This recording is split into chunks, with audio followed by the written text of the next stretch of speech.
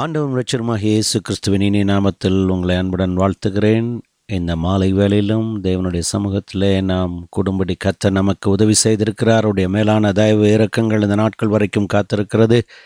கர்த்தர் நமக்கு நல்ல சுகம் பலன் ஆரோக்கியத்தை இம்மட்டுமாக கூட்டி கொடுத்திருக்கிறார். அவருக்கு நன்றி உள்ளத்தோடு கூட காணப்படுவோம். நாம் ஜெப வேளைகளிலே ஆண்டவரோடு கூட இந்த நாட்களிலே அவருடைய சித்தத்தின் அடிப்படையிலே அதிகமான ஜெபத்திலே நாம் காத்திருக்கக்கூடிய பலனை கர்த்தர் நமக்கு கொடுத்திருக்கிறார் என்பதை தான் பார்க்க முடிகிறது. நாம் ஏற்கனவே இந்த ஜெப வேளைகளில் நினைக்கப்பட்டிருக்கிறோம். ஆனால் கர்த்தருடைய ஆவியானவர் அதற்கேற்றபடி இன்னும் அதிகமான உணர்வோடு, உற்சாகத்தோடு, வல்லமையோடு செயல்பட கர்த்தர் நமக்காக காரியங்களை ஒழுங்குபடுத்தி இருக்கிறார் என்பதுதான் பார்க்க முடிகிறது. அவரை போல் ஒரு தேவன் இல்லை. இந்த நாட்கள் வரைக்கும் அந்த கிருபைகளை பார்க்கிறோம். இன்னும் அதிகமாக தேசத்துக்குள்ள ஒவ்வொரு நாளும் கடந்து வந்து கொண்டிருக்கிறது. அருமையானவர்களே, பயங்கரமான சூழ்நிலைகளை பார்க்கிறோம். இந்த நோயின் மூலமாக எத்தனையோ பேர் மாண்டு போகிறார்கள். உலகம் முழுவதும் மாண்டு போகிறார்கள். எல்லா சூழ்நிலைகளிலும் கர்த்தர் ஒருவர் தான் இந்த சூழ்நிலைகளுக்கு மேலே பெரியவர் என்பதை காண்பிக்கும்படிக்கு அற்புதமாய் எல்லாரையும் கூட்டி சேர்த்திருக்கிறார். நமக்கு கொடுத்திருக்கிற இந்த ஜீவன் விலையேற பெற்றது. அவருடைய நாமத்துக்கு மகிமையாய் நாம் இருந்தால் இன்னும் அதிகமாய் தேவனுடைய சமூகத்திலே நாம் இந்த எல்லா சூழ்ச்சிகள் கிரியைகள் மத்தியிலும் கர்த்தருடைய பாதுகாப்பை நாம் ருசித்து உண்மையாய் ஒரு எகிப்தின் நிலைமையிலும் கர்த்தருடைய ஆவியானவர் எப்படி இஸ்ரவேலை அற்புதமாய் நடத்தினாரோ அதே அற்புதத்தோடு நம்மையும் ஆண்டவருடைய சித்தத்தின் அடிப்படையில் ஜீவிக்க வைத்து அவருக்காக வாழ கிருபைகளை கொடுப்பாராக. அவருடைய கிருபை இல்லாமல் நாம் ஒரு நாள் வாழ முடியாது. அதை உணர்ந்து ஒவ்வொரு நாளும் ஆண்டவர்களுடைய சமூகத்தில் இருக்கிறது மிக முக்கியம். இந்த உணர்வு ஏதோ இன்றைய நாட்களில் மாத்திரமல்ல, இது சரியான பிற்பாடு அப்படியே ஓடுகிறதல்ல.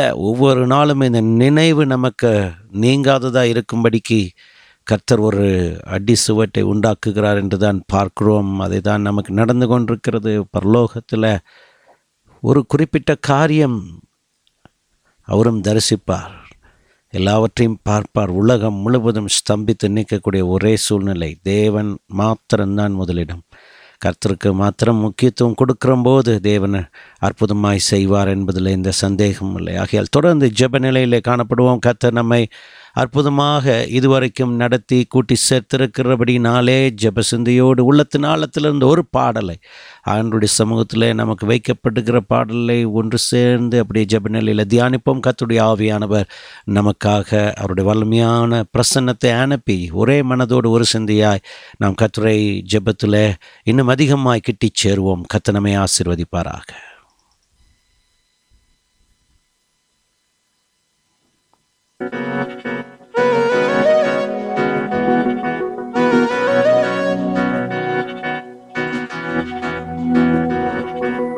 கிருபை எப்போதும் மாறாது, கிருபை எப்போதும் மறவாது, கிருபை எப்போதும் தவறாது. கிருபையே கிருபை எப்போதும் மாறாது, கிருபை எப்போதும் மறவாது, என்றென்றும் தொடருவது கிருபையே.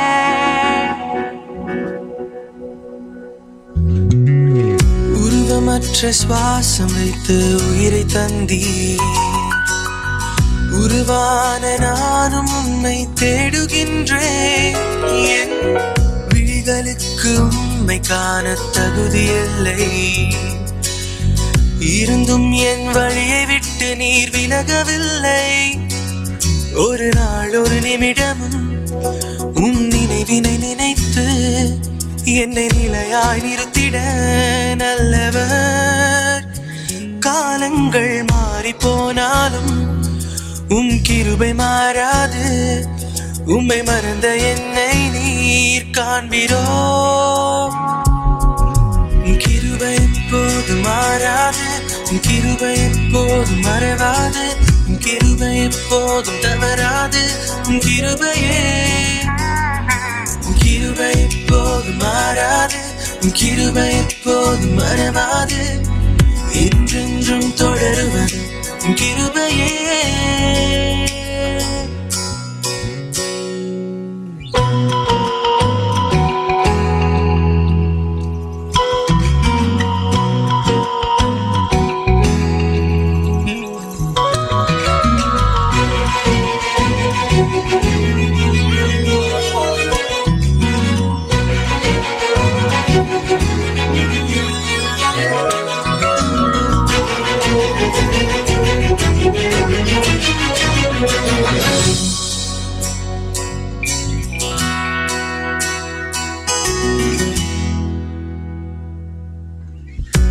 அன்பை இன்று நாங்கள் அறிந்திருக்கிறோம்.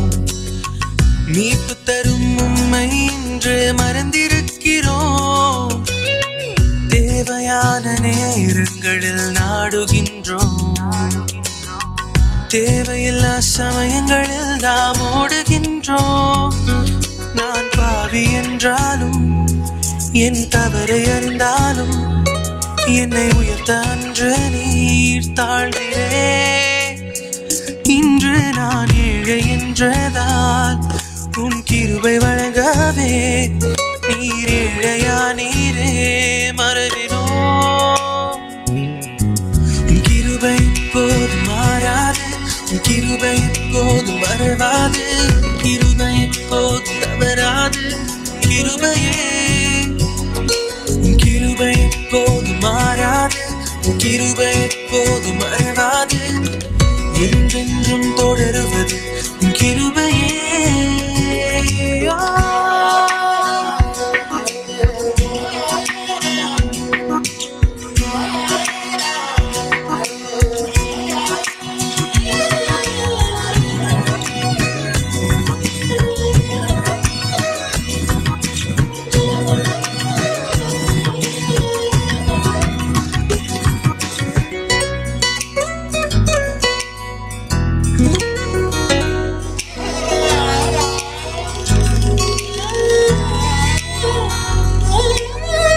பாவரோகியான என்னை மாற்றினீர். தீய வழியில் சென்ற என்னை தேர்ந்தெடுத்தீர். அறியாமல் பாவங்களில் விழுந்தேன். அறிந்தும் உம் கிருபையால் என்னை சூழ்ந்து கொண்டீர். ஒரு அன்பை கண்டதும் அது உண்மை அன்பென்று நான் நம்பி விழுந்ததும் இருக்கையில். ஆனாலும் அன்புக்காகவே நான் அலைந்து திரிந்தேனே. உம் அன்பு என்னோடு இருந்ததே. உன் கிருபை எப்போது மாறாது, உன் கிருபை எப்போது மறவாது, உன் கிருபை எப்போது தவறாது. உன் கிருபை எப்போது மாறாது, உன் கிருபை எப்போது மறவாது, என்றென்றும் தொடருவது.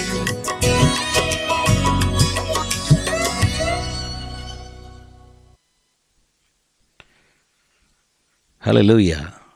கர்த்தருடைய ஆவியானவர் இந்த நேரத்திலும் நம் மத்தியிலே அவருடைய கிருபையை ஊற்றுவாராக. ஒருபோதும் மாறாத அவருடைய கிருபை, அவருடைய வல்லமையான காரியத்தை நமக்கு முன்பாக எழுப்பியிருக்கிறார். ஆமேன்.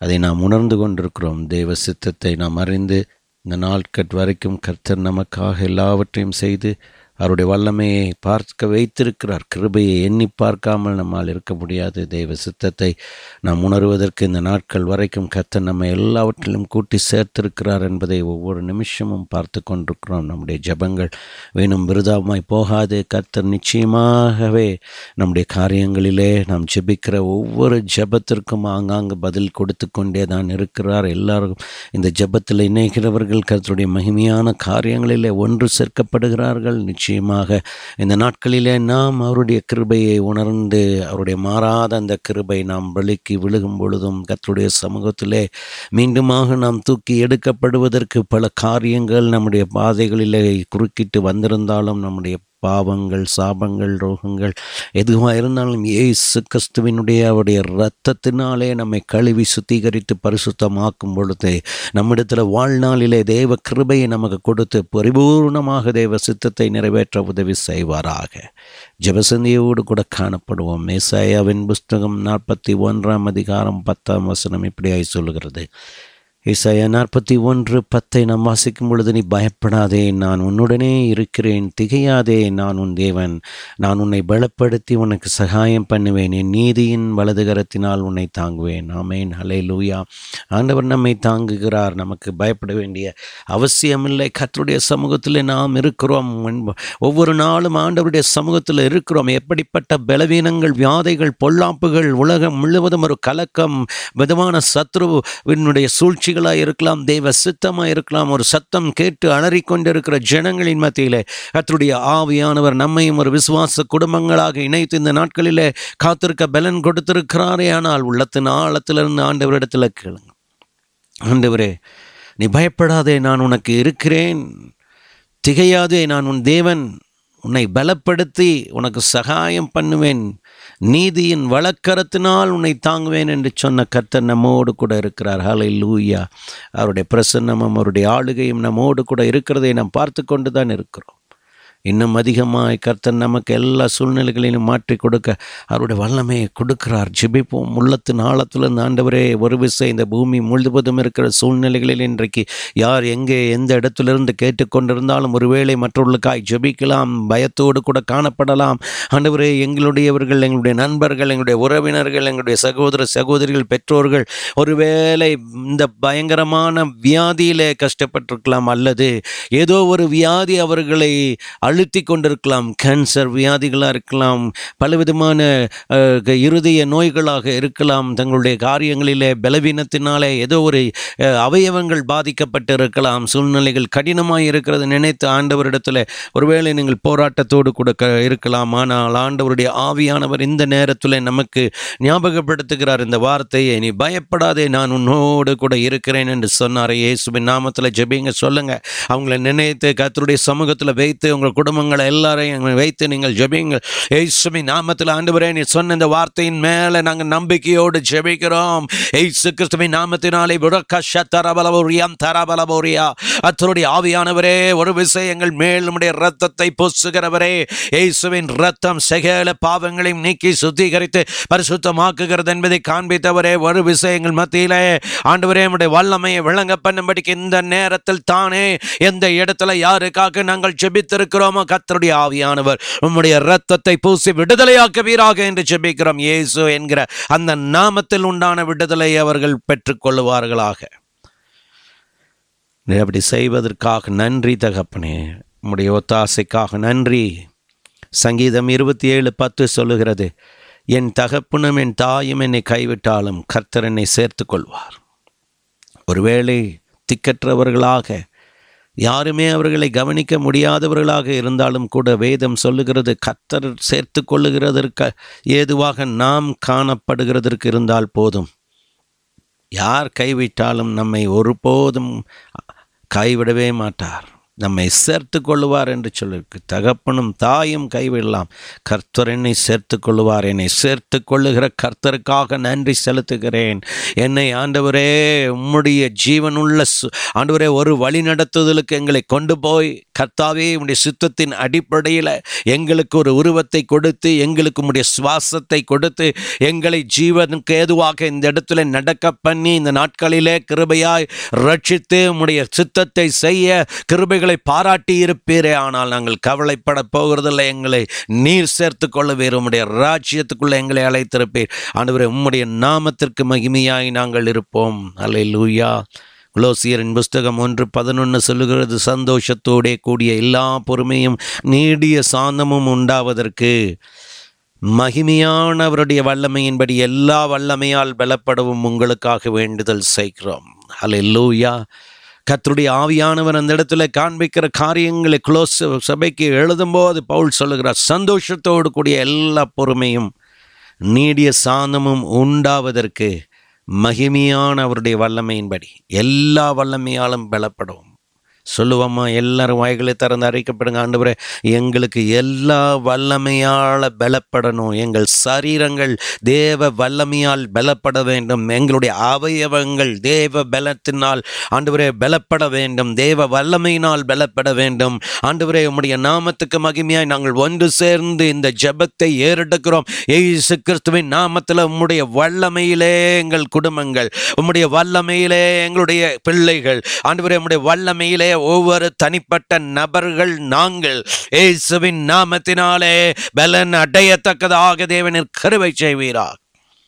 அந்த பலன் அடைய வேண்டும் ஆண்டவரே. அந்த சத்துவத்தை கொடுக்கிற கர்த்தர் நீராக இருக்கிறதற்காக நன்றி. 1 பேதுருவின் புஸ்தகம் 1:6 சொல்லுகிறது, இதிலே நீங்கள் மிகவும் சந்தோஷப்படுகிறீர்கள் என்றாலும் துன்பப்பட வேண்டியது அவசியமானதால் இப்பொழுது கொஞ்ச காலம் பலவிதமான சோதனைகளினாலே துக்கப்படுகிறீர்கள். அல்லேலூயா. ஒருவேளை பலவிதமான சோதனை, கொஞ்ச காலம் என்று சொல்லியிருக்கு. இப்பொழுது கொஞ்ச காலம் இந்த பலவிதமான சோதனைகளினாலே நாம் துக்கப்பட வேண்டிய அவசியமாய் இருக்கிறது. அல்லேலூயா. இதை பேதுரு அருமையாய் விளக்கி வைக்கிறதை நாம் பார்க்கிறோம். இதில் நீங்கள் மிகவும் சந்தோஷப்படு என்றாலும் துன்பப்பட வேண்டியது அவசியமானதால் இப்பொழுது கொஞ்ச காலம் பலவிதமான சோதனைகளினாலே துக்கப்படுகிறீர்கள். உண்மையாகவே நாம் இந்த கொஞ்ச காலம் துக்கமாகத்தானே நமக்கு இருக்கிறது. இந்த சூழ்நிலைகள் துக்கமாகத்தானே இருக்கிறது. ஆண்டவரிடத்தில் சொல்லும், ஆண்டவர் வசனத்தின் அடிப்படை எங்கள் வாழ்க்கையிலே ஆண்டவரே கர்த்தருடைய ஆவியானவருக்குள் இருக்கிறது ஒரு சந்தோஷம். ஆனாலும் இந்த துன்பங்கள், அந்த சூழ்நிலைகள் எல்லாம் ஆண்டவரே எங்களுக்கு காணப்படுகிறதை பார்க்கும்போது, இந்த நேரத்தில் நாங்கள் செயல்பட முடியாத நிலைக்கு நாங்கள் தள்ளப்படும் பொழுது ஆண்டவரே எங்களுக்கு அது சோதனைகளினாலே துக்கப்பட வேண்டிய அவசியங்கள் இருக்கிறதை குறித்து ஆண்டவரே நாங்கள் இனி மனம் சஞ்சலப்படாமல் இயேசு கிறிஸ்துவின் நாமத்தினாலே ஆண்டவரே நாங்கள் பலனடையத்தக்கதாக தேவன் எங்களுக்கு கிருபை தாருங்க. நம்முடைய வல்லமையை தாருங்க, நம்முடைய அபிஷேகத்தை தாருங்க. நம்முடைய சத்துவத்தில் நாங்கள் பலனடைய கர்த்தர் நீங்க உதவி செய்யுங்க இயேசுவின் நாமத்தினாலே. இந்த சோதனைகளிலே ஆண்டவரே நாங்கள் எல்லாவற்றிலும் மனரம்யமாக இருக்கத்தக்கதாக தேவன் கிருபை தாரும். ஏதோ குறிப்பிட்ட நாட்கள் அடைப்புகள் இருக்கிறது போல தோன்றினது. ஆனாலும் இப்பொழுது சூழ்நிலைகள் பார்க்கிற வேளையில் இது எந்த நாட்களில் அடங்கும் என்று தெரியாத இந்த காலங்களில் நாங்கள் போகும்போது ஆண்டவரே ஒரு விசை கூட நீங்கள் கிருபையாக இறங்குங்கப்பா எங்கள் பட்டணத்தின் மேலே. ஆண்டவரே நம்முடைய அன்பின் வல்லமை இந்த சோதனை காலத்தில் இறங்குவதாக என்று கேட்கிறோமே. ஒரு விசை மனம் இறங்கி எங்கள் ஜனங்களுக்காக ஆண்டவரே, எங்களுக்காக, தேசத்திற்காக, உலக மக்களுக்காக ஒரு விசை நீர் இறங்க வேண்டுமாய் ஜெபிக்கிறோம் ஆண்டவரே. கல்வாரி சிலுவையில் நீ சிந்தின ரத்தத்தை நினைவு கூறுகிறோம். என்னுடைய பாவங்களின் நிமித்தமாய் நடந்த காரியங்கள் என்று நினைவு கூறுகிறோம்.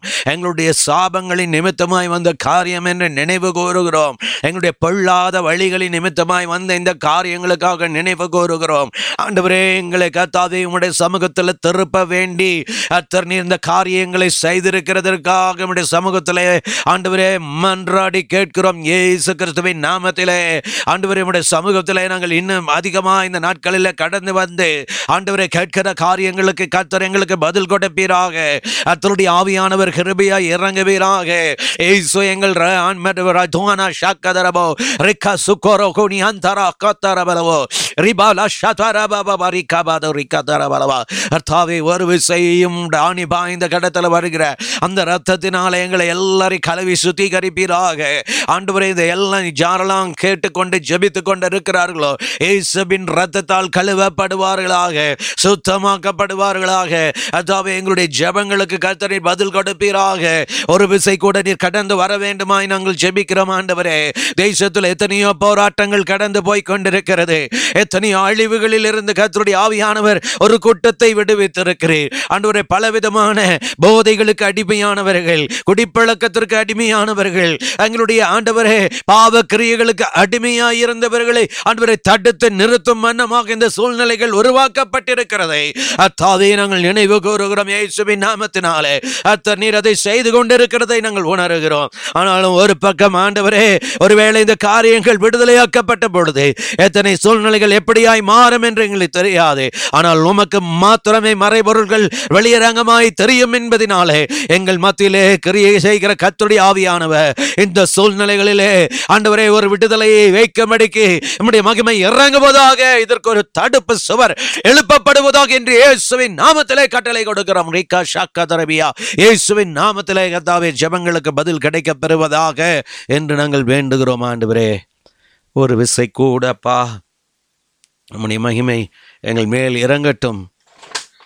நீரே கர்த்தருடைய ஆவியானவர் உம்முடைய வல்லமையை ஆண்டவரை நீர் விடுதலையாக்கி காண்பிக்கும்படிக்கு நாங்கள் செபிக்கிறோம். மெய்யான நீதியில் பரிசுத்தத்தில் இணைக்கப்பட கர்த்தர் எங்களை ஆயத்தப்படுத்தி இந்த நாட்களிலே ஆண்டவரை கொண்டு வந்து கொண்டிருக்கிறீர். அதற்காக உமக்கு நன்றி ஆண்டவரே. ஏசாயாவின் புஸ்தகம் 40ஆம் அதிகாரம் 29ஆம் வசனம் சொல்லுகிறது, சோர்ந்து போகிறவனுக்கு அவர் பலன் கொடுத்து சத்துவம் இல்லாதவனுக்கு சத்துவத்தை பெருக பண்ணுகிறார் என்று சொல்லி, அப்படி கர்த்தாவே இந்த நாட்களிலே ஆண்டவரே எங்களுக்கு சோர்ந்து சோர்ந்து போய் இருக்கிற ஒவ்வொருடைய வாழ்க்கையில கர்த்தர் பலன் கொடுக்கத்தக்கதாக நீர் கிருபை செய்வீராக. எத்தனையோ பேர் அனுதின வேலையை நம்பி இருந்தார்கள் ஆண்டவரே.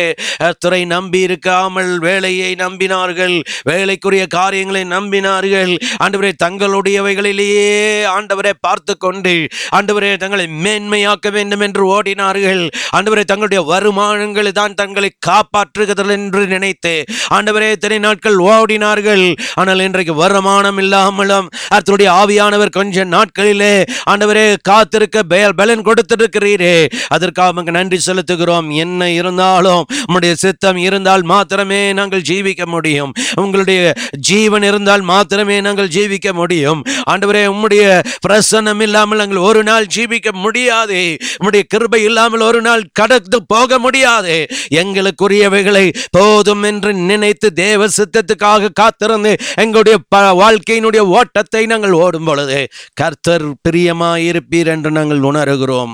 அநேக நேரத்திலே அவைகளை கவனிக்காமல் ஓடின சூழ்நிலைகளுக்காக எங்களை மன்னியும் ஆண்டவரே. ஒரு விஷயங்களுடைய ஆண்டவரே எல்லாரையும் மன்னிப்பீராக, குடும்பங்களை மன்னிப்பீராக, விசுவாசிகளை ஊழியர்களை மன்னிப்பீராக.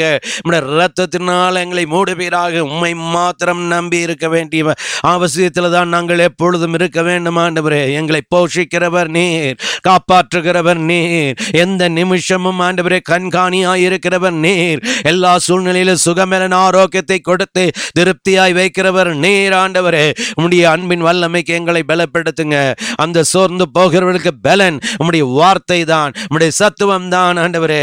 சத்துவம் இல்லாதவர்களுக்கு சத்துவத்தை பெருக பண்ணுகிற கர்த்தர், உம்முடைய வார்த்தையில ஜீவன் இருக்கிறதை காண்பித்து எங்களுக்கு ஆண்டவரே உம்முடைய வல்லமையை கொண்டு எங்களை பலப்படுத்தும்படியாய் ஜெபிக்கிறோம். இயேசு கிறிஸ்துவின் நாமத்தினாலே இந்த பொல்லாத காரியங்களிலே சூழ்நிலைகளிலிருந்து கர்த்தர் விடுதலையாக்கி இன்னும் அதிகமாய் கர்த்தரை கிட்டி சேர்ந்து மெய்யாய் ஆசீர்வாதத்தை நாங்கள் பெற்றுக்கொள்வதற்கு எங்களை உருவாக்கும் கர்த்தாவே. மத்தேயு 28:20 சொல்கிறது, நான் உங்களுக்கு கட்டளையிட்ட யாவையும் அவர்கள் கை கொள்ளும்படி அவர்களுக்கு உபதேசம் பண்ணுங்கள். இதோ உலகத்தின் முடிவு பரியந்தமும் சகல நாட்களிலும் நான் உங்களுடனே கூட இருக்கிறேன் என்றார் என்று சொல்ல கேட்டிருக்கிற அந்த வார்த்தைக்காக நாங்கள் ஸ்தோத்திரம் பண்ணுகிறோம். அல்லேலூயா. நாங்கள் நீர் கட்டளையிட்ட யாவையும் கை கொள்ளும்படி உபதேசம் பண்ணி கொண்டிருக்கிறோம் ஆண்டவரே. எல்லாவற்றையும் நாங்களும் அந்த உபதேசத்தை ஏற்றுக்கொள்ள எடுத்துக்கொள்ள தேவன் எங்களுக்கு கிருபை தாரும். ஊழியர்களாக எங்களுக்கு கிருபை தாரும், விசுவாசிகளாக எங்களுக்கு கிருபை தாரும் ஆண்டவரே. சிறு பிள்ளைகள் முதல் பெரியவர்கள் வரை அத்தாவே கட்டளைகளை கை கொள்ளுவதற்கு ஏதுவான தேவ சித்தத்தை ஞானத்தை கர்த்தர் நீர் கொடுப்பீராக. ஒவ்வொருவரும் அந்த ஞானத்துக்குள்ள வருவார்களாக, ஆண்டவருடைய இரத்தத்துக்குள்ள வருவார்களாக. கர்த்தர் சொன்ன ஒவ்வொரு வசனங்களையும் அறிந்து கொண்டு செயல்படுகிறவர்களாய் இருப்பார்களாக. உலகத்தின் முடிவு பரியந்தமும் எங்களோடு இருப்பேன் சொன்னீங்க. சகல நாட்களிலும் நான் உன்னுடனே கூட இருக்கிறேன் என்று சொன்னீரே. எங்களோடு கூட நீர் இருக்கிறதற்காக நன்றி ஆண்டவரே. இந்த நிலைகளிலே நீர் எங்களோடு கூட இருக்கிறதற்காக ஸ்தோத்திரம். கர்த்தருடைய ஆவியானவருடைய சத்தத்தை கேட்டு நிற்கிற வைக்கிறதற்காக ஸ்தோத்திரம். கர்த்தர் எங்களுக்குள்ள அந்த பலனை சத்துவத்தை ஊற்றுவதற்காக ஸ்தோத்திரம். ஆண்டவர் எங்களுக்கு ரட்சிப்பின் அனுபவங்களிலே வளர கிருபை கொடுக்கிறதற்காக ஸ்தோத்திரம்.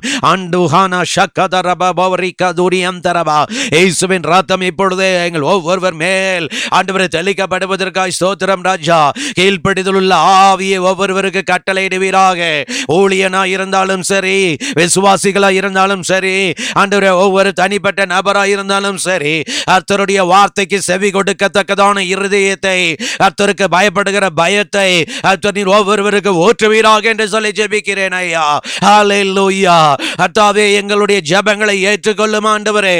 எங்களை மாற்றுவதற்கு தேவ கிருபையை அனுப்புவீராக. எங்கள் மேல் அந்த ஆவியை ஊற்றுவீராக. அந்த உபதேசத்துக்கு கட்டுப்பட்டு நடக்கக்கூடிய கிருபைகளை எங்களுக்குள்ளே ஊற்றுவீராக. ஒரு போதும் எங்களை மேன்மையாய் நாங்கள் நினைக்காமல் உம்முடைய சமூகத்திலே நாங்கள் அடங்கி காத்திருக்கக்கூடிய கிருபைகளை தாரும். தேவனுடைய சமூகத்துக்குள்ளே நாங்கள் எப்படி இருக்க வேண்டும் என்பது அமெரிக்கையும் நம்பிக்கையுமே உங்கள் பலனாயிருக்கும் என்று சொன்ன வார்த்தையின்படி எங்களை நீர் பலப்படுத்துகிற கிறிஸ்துவாய் இருக்கிறதற்காக ஸ்தோத்திரம் ராஜா. உம்முடைய நாமம் எங்களுக்குள்ளே விதைக்கப்பட்டிருக்கிறதுக்காக நன்றி செலுத்தி இந்த நாட்களிலே உம்முடைய பாதத்திலே நாங்கள் ஒப்பு கொடுக்கிறோம். தேவ கிருபை எங்களை அனல் மூட்டி கொண்டிருக்கிறதுக்காக நன்றி தகப்பனே. ஒரு விசை கூட ஆண்டவரே, இப்பொழுதும் கர்த்தருடைய ஆவியானுடைய சமூகம் எங்களை முழுவதுமாக ஒரு பலப்படுத்தி இந்த நாட்களிலே நாங்கள் ஜெபித்து கொண்டிருக்கிற புதிய ஏற்பாட்டில் இருக்கிற ஒவ்வொரு ஜெபங்களிலும் ஆண்டவரே, சுவிசேஷங்களில் இருக்கக்கூடிய எல்லா ஜெபங்களையும் நாங்கள் எடுத்து தியானித்து ஜெபித்து ஆண்டவரே கடந்து போய் கொண்டிருக்கிறோம். இப்பொழுதும் தேவாவியானவர் நிருபங்களிலே தேவனுடைய வல்லமை இறங்கி எங்களை ஆயத்தப்படுத்தட்டும் ஆண்டவரே. அப்போஸ்தலரின் புஸ்தகத்திலே நாம் 14ஆம் அதிகாரம் 14ஆம் வசனத்தில் வாசிக்கும் பொழுது, அப்போஸ்தலராகிய பர்னபாவும் பவுலும் அதை கேட்டபோது தங்கள் வஸ்திரங்களை கிழித்து கொண்டு கூட்டத்துக்குள்ளே ஓடி உரத்த சத்தமாய், மனுஷரே ஏன் இப்படி செய்கிறீர்கள்? நாங்களும் உங்களைப் போல பாடுள்ள மனுஷர் தானே. நீங்கள் இந்த வீணான தேவர்களை விட்டு வானத்தையும் பூமியையும் சமுத்திரத்தையும் அவைகள் உள்ள யாவற்றையும் உண்டாக்கின ஜீவனுள்ள தேவனிடத்திற்கு திரும்ப வேண்டும் என்று உங்களுக்கு பிரசங்கிக்கிறோம். ஹல்லேலூயா. இன்றைக்கு அநேக சூழ்நிலைகள், பல பேர் பல காரியங்களை செய்தது நிமித்தமாக பெரிய கோபாக்கண்ணைக்குள்ளே ஆளாக்கி இருக்கிறோம் என்பதை நாம் பார்க்கிறோம். வீணான தேவர்களுக்கு பின்பாக ஓடினார்கள், வீணான காரியங்களுக்கு பின்பாக ஓடினார்கள். ஒவ்வொருவனும் சொல்லுகிறதை கேட்டு ஓடிக்கொண்டு ஜனங்கள் மப்பும் மந்தாரமாய், சுய புத்தி இல்லாதவர்களாய், சிந்திக்க செயல்படாதவர்களாய், தேவன் கொடுத்த ஞானத்தை பெற்றுக்கொண்டு செயல்படாதவர்களாய், புத்தியை செயல்படுத்தாதவர்களாய், தங்களுக்கு கொடுக்கப்பட்டிருக்கிறதான ஒரு காரியங்களை கவனித்து செயல்பட முடியாதவர்களாய், ஒரு மனுஷனிடத்திலேயோ அல்லது மற்ற காரியங்களிலே தேவர்களுடைய கிரியைகளை அனுபவித்து கொண்டு அவைகளை வைத்து வியாபாரம் செய்து கொண்டிருக்கிறவர்களிடத்தில் அடிமையாக்கி கொண்டு அவர்கள் சொல்லுகிறதை கேட்டு ஓடிக்கொண்டிருக்கிற கூட்டங்களை கர்த்தர் இந்த நாட்களிலே பார்க்கிறார். அன்றைக்கு பவுலும் பர்னபாவும் சொன்ன காரியங்கள், வேதத்தில் இடம்பெற்றுகிற காரியங்களை பார்க்கும் பொழுது இன்றைக்கு அதே சம்பவங்கள் நடந்து கொண்டிருக்கிறது. பவுலும் பர்னபாவையும் அங்கிருக்கிற ஜனங்கள் கொண்டாடினார்கள். அவர்களிடத்தில் செய்யப்படுகிற அற்புத அடையாளங்களை பார்த்த பொழுது அவர்களுக்கு ஜூபிட்டர் என்றும் மெர்க்குரி என்றும் பெயரிட்டு புதிய நாமத்தை உருவாக்கி சிலைகளை வைக்க ஆரம்பித்து விட்டார்கள். அப்படிப்பட்ட ஜனத்தை போலதான் இன்றைக்கு இருக்கிற ஜனங்கள் இருக்கிறார்கள். ஒரு மனுஷனிடத்தில் ஏதோ ஒரு கிரியையை வைத்து செய்யும் பொழுதே அவனை கொண்டாடும்படிக்கு ஒரு புதிய பெயரை உருவாக்கி அவனுக்கு ஒரு பட்டத்தை கொடுத்து அவனை ஒரு காரியங்களை தேவர்களை போல உருவாக்கி இன்றைக்கு மனுஷனை ஆராதித்துக் கொண்டிருக்கிற ஜனங்களாக இருக்கிறார்களே. ஆண்டவர் எவ்வளவு துக்கமாயிருப்பா. அன்றைக்கு இந்த பவுலும் பர்னபாவும் தங்களுடைய காரியங்களில் விட்டு கொடுக்காதபடிக்கு வஸ்திரங்களை கிழித்து கொண்டு அந்த காரியத்துக்கு எதிர்த்து நின்றார்கள். அப்படி எதிர்த்து நின்றவர்களை கர்த்தர் ஆசீர்வதித்தார். ஜனங்களில் இருக்கிற முட்டாள்தனத்தை கர்த்தர் வெளிப்படுத்தி அவர்களை திருத்தும்படிக்கு கர்த்தர் உதவி செய்தார். இன்றைக்கும் ஆண்டவரிடத்தில் நாம் ஜெபிக்க வேண்டியது அவசியம். ஆண்டவரே, இப்படிப்பட்ட ஜனங்கள் இந்த பூமியில பெருகி இருக்கிறார்கள். உண்மையான தேவனை விட்டுவிட்டு எத்தனையோ பேருக்கு பின்பாக, கிரியைகளுக்கு பின்பாக, உருவாக்கின பலவிதமான கிரியைகளுக்கு பின்பாக தங்களே பெயர் சூட்டி கொண்டு ஓடிக்கொண்டிருக்கிறார்களே. ஆண்டவரே, அவர்கள் மத்தியிலே நீர் கிரியை செய்வீராக. நீர் ஆதாம் ஏவாளின் நாட்களிலே ஆண்டவரே நீர் உண்டாக்கின கிரியைகளுக்கு ஆண்டவரே நீர் எதையெல்லாம் உருவாக்கினீரோ உண்டாக்கினீரோ உம்முடைய ஆண்டவரே கரத்தின் கிரியைகளுக்கு ஆண்டவரே பெயரிடும்படியாக நீர் சொன்னீர். அவர்கள் பெயரிட்டார்கள். உமக்கு ஒருவரும் பெயரிட முடியவில்லையே. மோசே கேட்டான், உம்மிடத்துல வந்து ஆண்டவரே நான் போய் சொல்லுவதற்கு உம்முடைய நாமம் என்ன? உம்முடைய நாமம் இருக்கிறவராகவே இருக்கட்டும். உனக்கு என்ன இந்த காரியத்தை குறித்து கேள்வி என்று சொல்லி ஆண்டவருடைய நாமத்தை சொல்ல முடியாத அளவுக்கு இருக்கிறபடினாலே அன்றைக்கு திட்டமான ஒரு நாமத்தில் நீர் வெளிப்படவில்லையே. எந்த ஒரு மனுஷனுக்கும் உம்மை ஆண்டவரை பெயரிடும்படிக்கான காரியம் கொடுக்கப்படவில்லை. ஒரு தேவனை பெயரிட முடியாது. தேவன் எல்லாவற்றிலும் பெரியவராயிருக்கு. ஆனால் இந்த பூமியிலே வாழ்கிற ஜனங்களோ ஆண்டவரை முரட்டாட்ட ஜனங்களோ மப்பும் மந்தார ஜனங்களோ தங்களுடைய ஆண்டவரே நினைவுகளை செலுத்தாமல் ஆண்டவரே ஒரு முட்டாள்தனமான யோசனையில் ஓடிக்கொண்டிருக்கிற ஜனங்களோ ஆண்டவரே தேவனுக்கு பேர் வைத்து கொண்டிருக்கிறார்கள். தேவர்களுக்கு பேர் வைத்து உட்கார வைத்திருக்கிறார்கள்.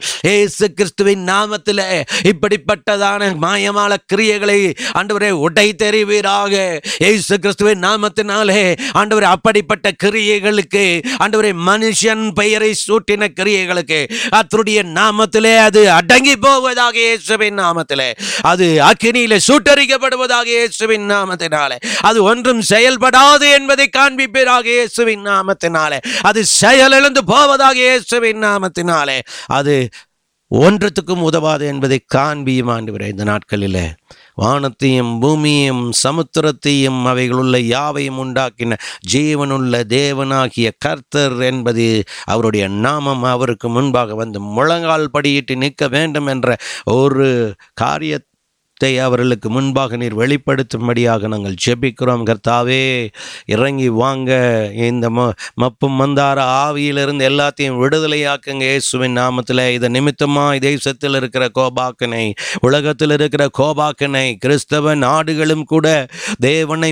மறந்து ஓடினதே, அவர்கள் உண்டாக்கின தேவர்களை வைத்து ஓடினதே, வார்த்தையை கவனிக்காமல் வார்த்தையை புரட்டுகிற கூட்டத்தில் ஓடினார்களே ஆண்டவரே. கர்த்தர் கொடுத்த நியமத்தையே மாற்றினார்களே ஆண்டவரே. திருமண பந்தத்தின் நியமத்தை மாற்றி ஓரின சேர்க்கையில ஆண்டவரே ஓடினார்களே. தங்களுக்கு தாங்களே ஆண்டவரே சாட்சிகளாக நின்றார்களே. இயேசுவின் நாமத்தில் இப்படிப்பட்ட தேசங்களின் மேல் வந்த கோபாக்கனை அளவில்லாததாய் இருக்கிறது. அதை ஆதரித்த தேசங்களிலே கர்த்தருடைய கோபம் பயங்கரமாய் இருந்ததற்காய் ஸ்தோத்திரம் ஆண்டவரே. அவர்களுடைய காரியங்கள், உலகத்தின் நியமத்தை ஒருவன் மாற்றினால் அவனுடைய நியமத்தை மாற்றுவேன் என்று சொன்னீரே.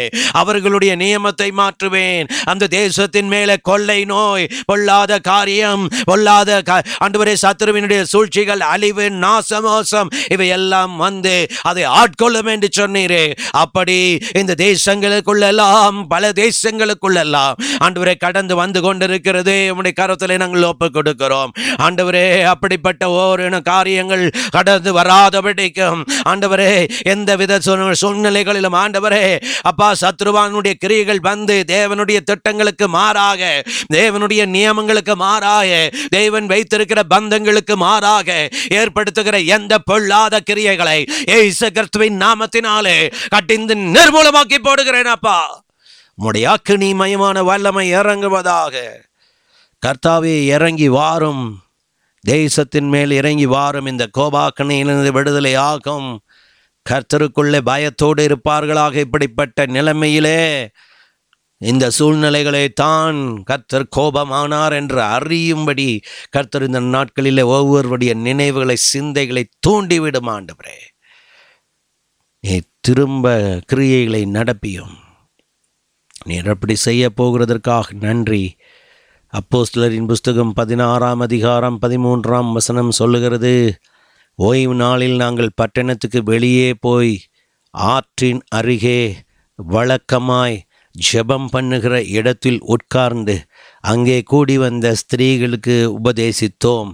நாங்கள் ஜெபம் பண்ணுகிற இடத்துக்கு போகையில் குறி சொல்லுகிற ஏவுகிற ஆவியை கொண்டிருந்த, குறி சொல்லுகிறதினால் தன் எஜமானுக்கு மிகுந்த ஆதாயத்தை உண்டாக்கின ஒரு பெண் எங்களுக்கு எதிர்பட்டால், அவள் பவுலையும் எங்களையும் பின்தொடர்ந்து வந்து, இந்த மனுஷர் உன்னதமான தேவனுடைய ஊழியக்காரர், ரட்சிப்பின் வழியை நமக்கு அறிவிக்கிறவர்கள் என்று சத்தமிட்டால். 18ஆம் வசனம் சொல்லுகிறது, இப்படி அநேக நாள் செய்து கொண்டு வந்தால் பவுல் சினம் கொண்டு திரும்பி பார்த்து, நீ இவளை விட்டு புறப்படும்படி இயேசு கிறிஸ்துவின் நாமத்தினாலே உனக்கு கட்டளையிடுகிறேன் என்று அந்த ஆவியுடனே சொன்னான். அந்நேரமே அது புறப்பட்டு போயிற்று. அல்லேலூயா. இன்றைக்கு ஆண்டவருடைய சமூகத்தில் எல்லாரும் ஒருமனமாய் ஜெபிப்போம். அநேக ஊழியர்களாய் நாம் கூடியிருக்கிறோம், விசுவாசிகளாய் தேவ சபையாய் நாம் கூடி ஜெபித்து கொண்டிருக்கிறோம். கர்த்தர் நம்முடைய ஜெபங்களை கேட்கிறார். ஓய்வு நாளிலே நாங்கள் பட்டணத்துக்கு வெளியே போய் தேவனை ஆசரிக்கக்கூடிய அந்த ஓய்வு நாள் ஷபத் என்று சொல்லப்படுகிற அந்த நாளிலே ஆற்றின் அருகே வழக்கமாய் ஜெபம் பண்ணுகிற இடத்தில் ஒரு இடத்தை தெரிந்து கொண்டார்கள் என்று சொல்லி வேதம் சொல்லுகிறது. அன்றைக்கு அந்த நாட்களில் ஓய்வு நாளிலே ஆலயம் அந்த இடத்துல இல்லை. ஆலயத்தை உருவாக்கி அந்த இடத்துல ஆலயத்தினுடைய காரியமாய் விசாரிக்கப்படவில்லை. அன்றைக்கெல்லாம் அந்த ஆலயங்கள் உருவாக்கப்படுவதற்கு அவர்கள் இரத்தம் சிந்துதலுக்காக அவர்களுடைய காரியங்கள் தான் இருந்தது என்று பார்த்தோம். அந்த நாட்களில் எப்படிப்பட்ட தடைப்பட்ட நாள் இருந்தது. யோசித்து பாருங்கள், இன்றைக்கு இருக்கிறது போல தான் ஞாயிற்றுக்கிழமை ஆராதனை அல்ல. ஆனால் இன்றைக்கு வெளியே போக முடியாத சூழ்நிலை ஆகியால் நாம் எதையும் செய்ய முடியவில்லை. ஆனால் அன்றைக்கு ஜனங்கள் வெளியே போனார்கள். ஞாயிற்றுக்கிழமை ஆராதனை செய்வதற்கு ஆராதனை ஸ்தலங்கள் இல்லை. வேதம் சொல்லுகிறது, பவுல் அன்றைக்கு ஓய்வு நாளிலே, பவுல் சீலா ஆகிய இவர்கள் எல்லாரும் ஆண்டவருடைய சமூகத்தில் ஓய்வு நாளிலே பட்டணத்துக்கு வெளியே போய் ஆற்றின் அருகே, பட்டணத்துக்குள்ள ஒருவன் காரியங்களை செயல்படுத்த முடியாத சூழ்நிலைகள் இருந்திருக்கலாம்.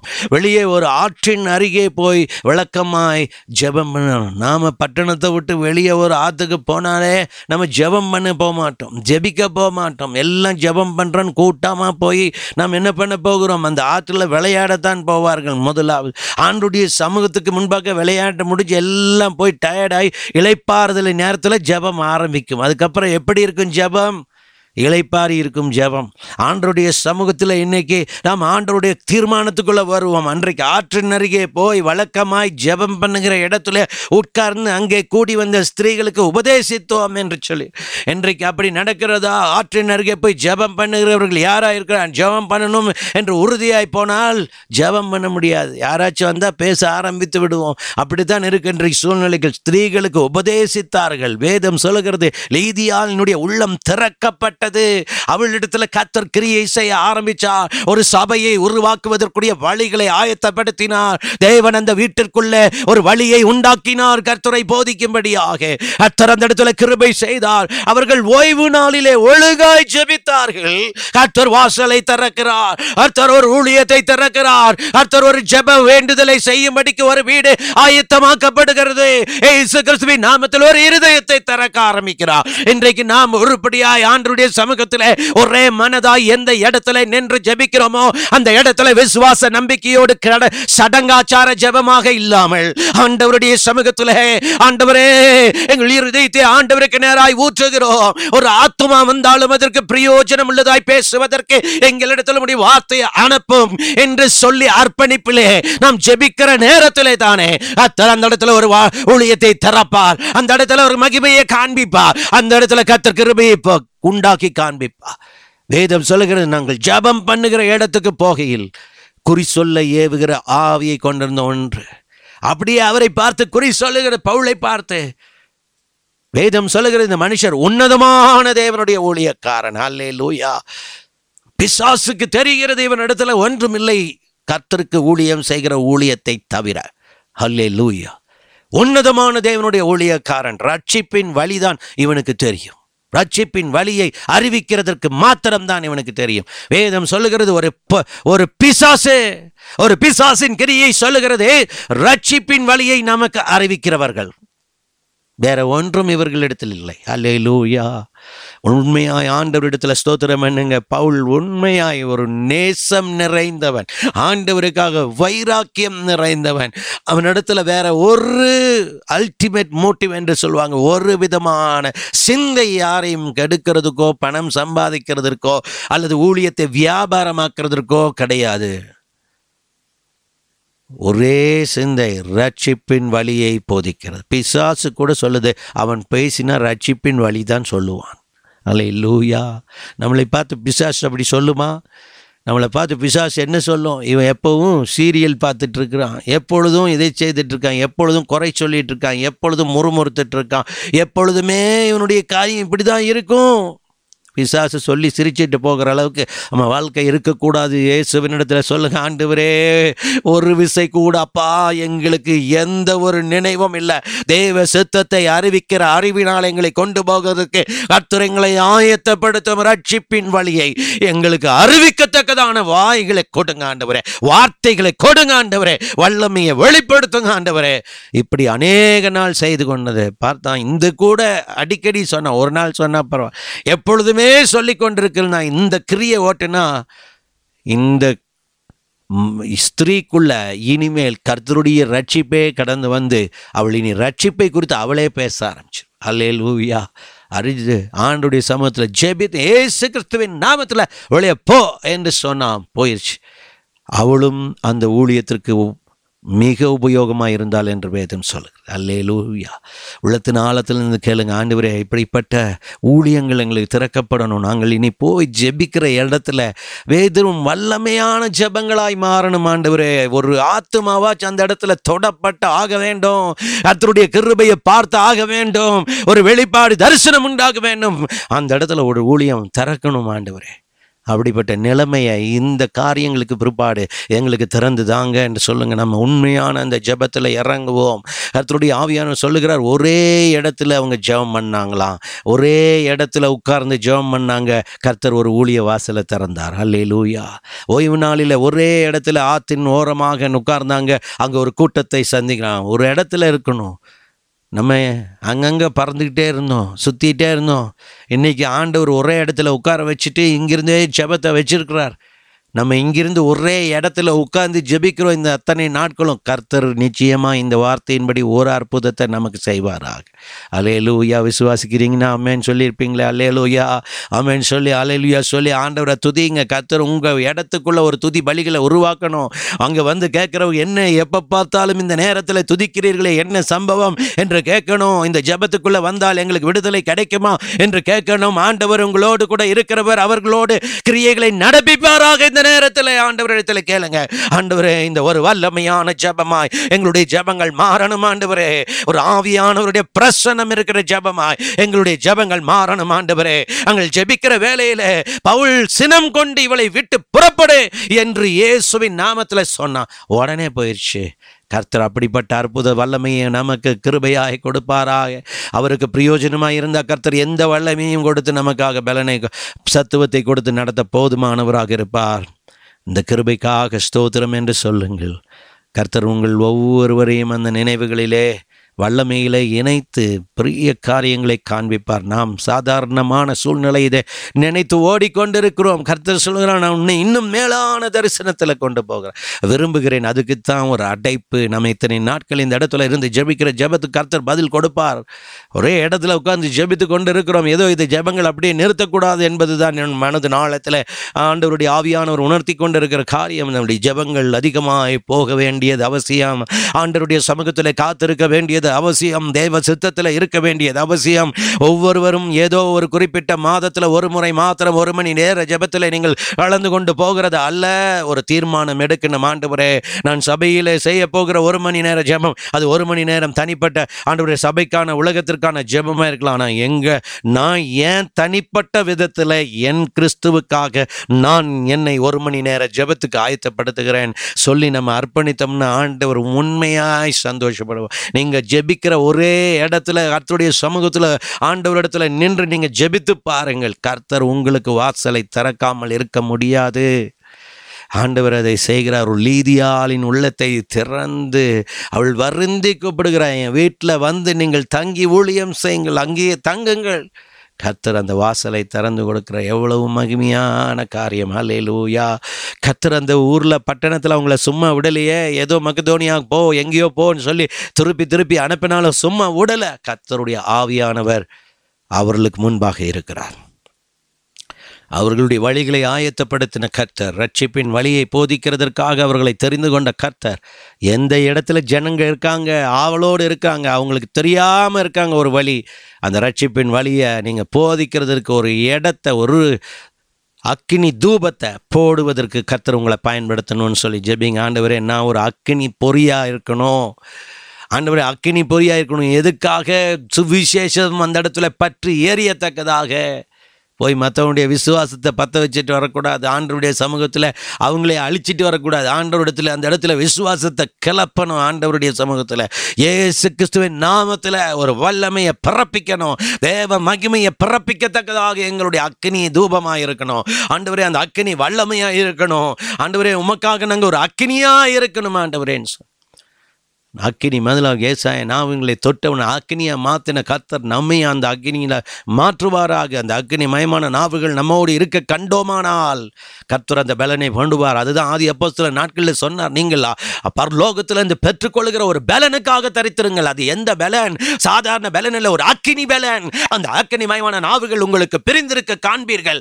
அந்த அக்கினி மயமான நாவுகள் உங்களுக்கு இடத்துல இருந்தா போதும், நீ போகிற இடத்துல அந்த அக்கினி பற்றிக்கும். ஒரு ரபா ஷக்கபவரி கத்தரபலவருயா. எந்த இடத்துல எதிர்பார்ப்போடு இருக்கிறார்களோ அந்த இடத்துல அக்கினி கர்த்தருடைய நாமத்தினால் பற்றி எரியும். விசுவாச பலத்தினாலே கர்த்தர் எழுப்புவாராக. ஹல்லேலூயா. கர்த்தருடைய ஆவியானவர் அந்த அக்கினிமயமான கிருபைகளை நமக்கு கொடுக்கட்டும். ஒரு விடுதலையின் அக்கினி நமக்குள்ளே பரவட்டும். அபிஷேக அக்கினி எழும்பட்டும். ஒரு ரபபவ ஷக்கபவ ரிக்கபதரவியா. ஒரு அக்கினி புறப்படுகிறதை காண்கிறேன். ரப ஷத்தா ரபபவ ரிக்கபதரவியா. அநேகருடைய உள்ளங்களுக்குள்ளே துக்கால பாத்தாரபலவோ இப்பொழுது இறங்கி கொண்டிருக்கிறது. Receive the power. இப்பொழுது அந்த பவர். ஒரு ரப ஷக்கபவதரிபியா துக்கால தூரபவரிபா சூரியம் தரவா. அநேக இடத்துல பற்றி கொண்டிருக்கிறது. அநேக இடத்துல கர்த்தருடைய ஆவியானவருடைய சமூகத்தில் காத்திருக்கிறவர்களே, கர்த்தர் உங்கள் மத்தியில் அந்த அக்கினியை அனுப்புகிறார். பெற்றுக்கொள்ள அந்த அக்கினியை, பெற்றுக்கொள்ள அந்த விடுதலையை இப்பொழுது இயேசு கிறிஸ்துவின் நாமத்தினாலே அந்த அக்கினி உங்களுக்குள்ள இறங்குகிறதை நான் கண்டேன். Thank you holy spirit. Thank you lord. உங்களுடைய அபிஷேகம் எல்லாத்தையும் உருவாக்கி கொண்டிருக்கிறதை பார்க்கிறோம் ஆண்டவரே. தேங்க்யூ. ஒரு வித்தியாசமான ஒரு அனுபவங்களை கர்த்தர் இந்த நாட்களிலே காண்பித்து கொண்டிருக்கிறதற்காக நன்றி, நன்றி, நன்றி பரிசுத்த ஆவியானவரே. அதே அதிகாரத்தில் 25ஆம் வசனம் சொல்லுகிறது, நடுராத்திரியிலே பவுலும் சீலாவும் ஜெபம் பண்ணி தேவனை துதித்து பாடினார்கள். காவலில் வைக்கப்பட்டவர்கள் அதை கேட்டுக்கொண்டிருந்தார். சடுதியிலே சிறைச்சாலையின் அஸ்திபாரங்கள் எல்லாம் அசையும்படி பூமி மிகவும் அதிர்ந்தது. உடனே கதவுகளெல்லாம் திறவண்டது. எல்லாருடைய கட்டுகளும் கலன்று போயிட்டு. ஹல்லேலூயா. நடுராத்திரியில் பவுல் சீலா ஜெபம் பண்ணி கொண்டுதான். ஆமேன். ஹல்லேலூயா. எல்லா இடத்துலையும் அவனுக்கு கர்த்தருடைய ஆவியானவர் அவங்களை கொண்டு போனார். இப்பொழுது இருக்கிற சூழ்நிலைகள் வேற. எந்த இடத்துல இருந்தாலும் துதிக்க கற்றுக்கொள்ள வேண்டும் என்று சொல்லி பார்க்குறோம். பவுல் நடமாடிட்டு இருந்தவனை தூக்கி கொண்டு போய் உள்ளே போட்டார்கள். கட்டி போட்ட வண்ணமாய் ஒரே இடத்துல இருக்க வேண்டிய சூழ்நிலை.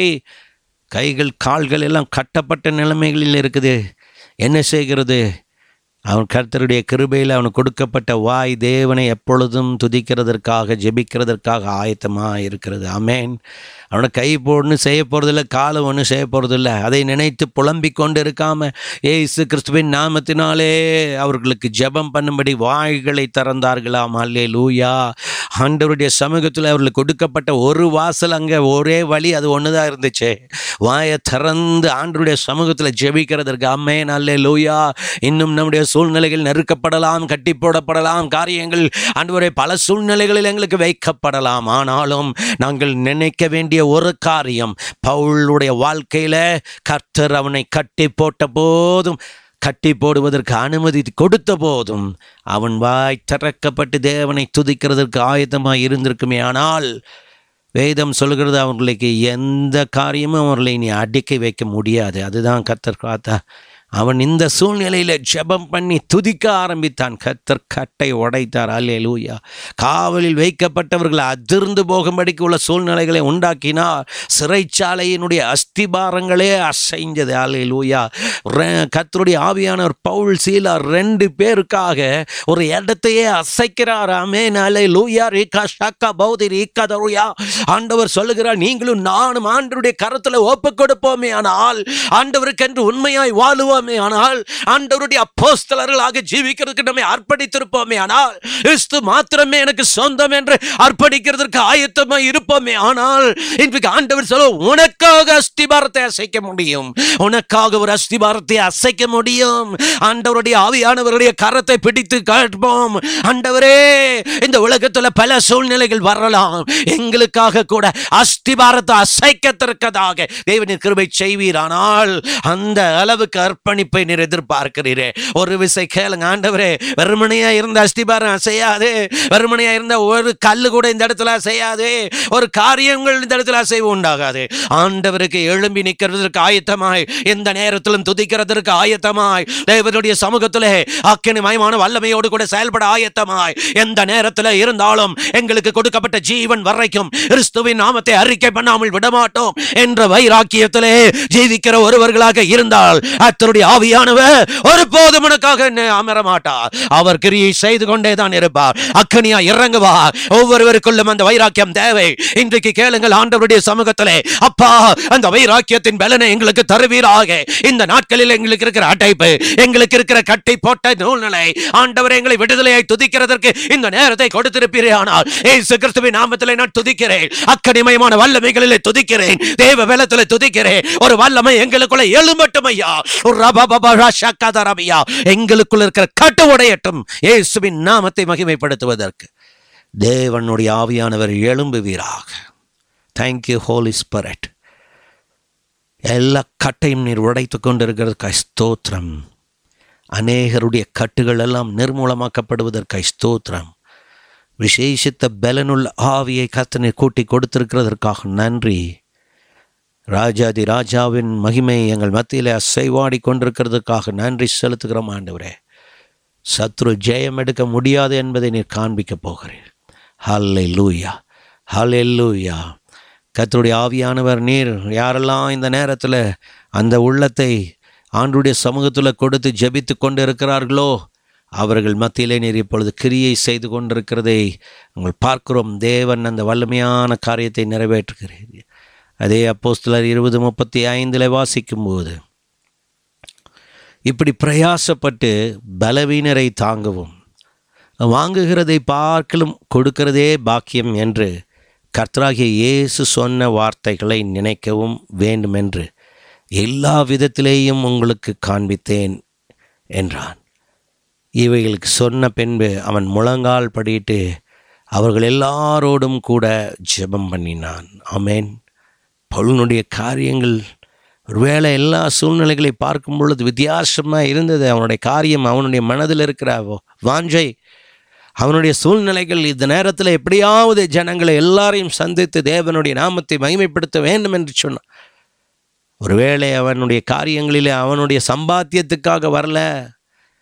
அவன் சொல்லி கற்றுக் கொடுத்த எல்லா காரியம், நான் வந்தது உங்களை அன்பாக பார்த்து உங்களை விசுவாசத்தில் பலப்படுத்தி உங்களை உறுதியுள்ளவர்களாய் மாற்றுவதற்காக நான் வந்தேன் என்று சொல்லி எங்கள் பிரயாசங்கள் எல்லாமே பலவீனர்களை தாங்குவதற்கு.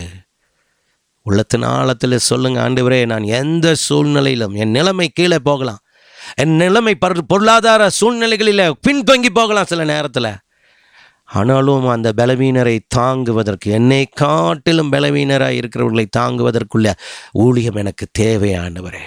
வாங்குகிறத காட்டிலும் கொடுக்கிறது தான் பாக்கியம் அப்படிங்கிறது என் மனதில் தேய்க்கப்பட வேண்டும் ஆண்டவரே. ஹல்லேலூயா. எப்பொழுதுமே ஆண்டவரே, நாங்கள் எல்லா சூழ்நிலையிலும் எங்களுக்கு என்று சேர்த்து கொள்ளக்கூடாது. இயேசு கிறிஸ்துவின் நாமத்தில் பலவீனரை தாங்கும்படி உள்ள ஊழியம் பவுலை போல ஆண்டவரே எங்கள் இருதயத்தை மாற்றுங்க, கொடுக்கிற உள்ளமாய் மாற்றுங்க.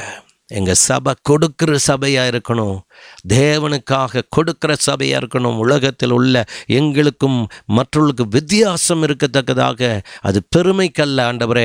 ஆண்டவரே, எங்களை உம்முடைய சமூகத்தில் தாழ்த்துவதற்கு நாங்கள் செய்ய போகிற காரியமாக இருக்க வேண்டும் ஆண்டவரே.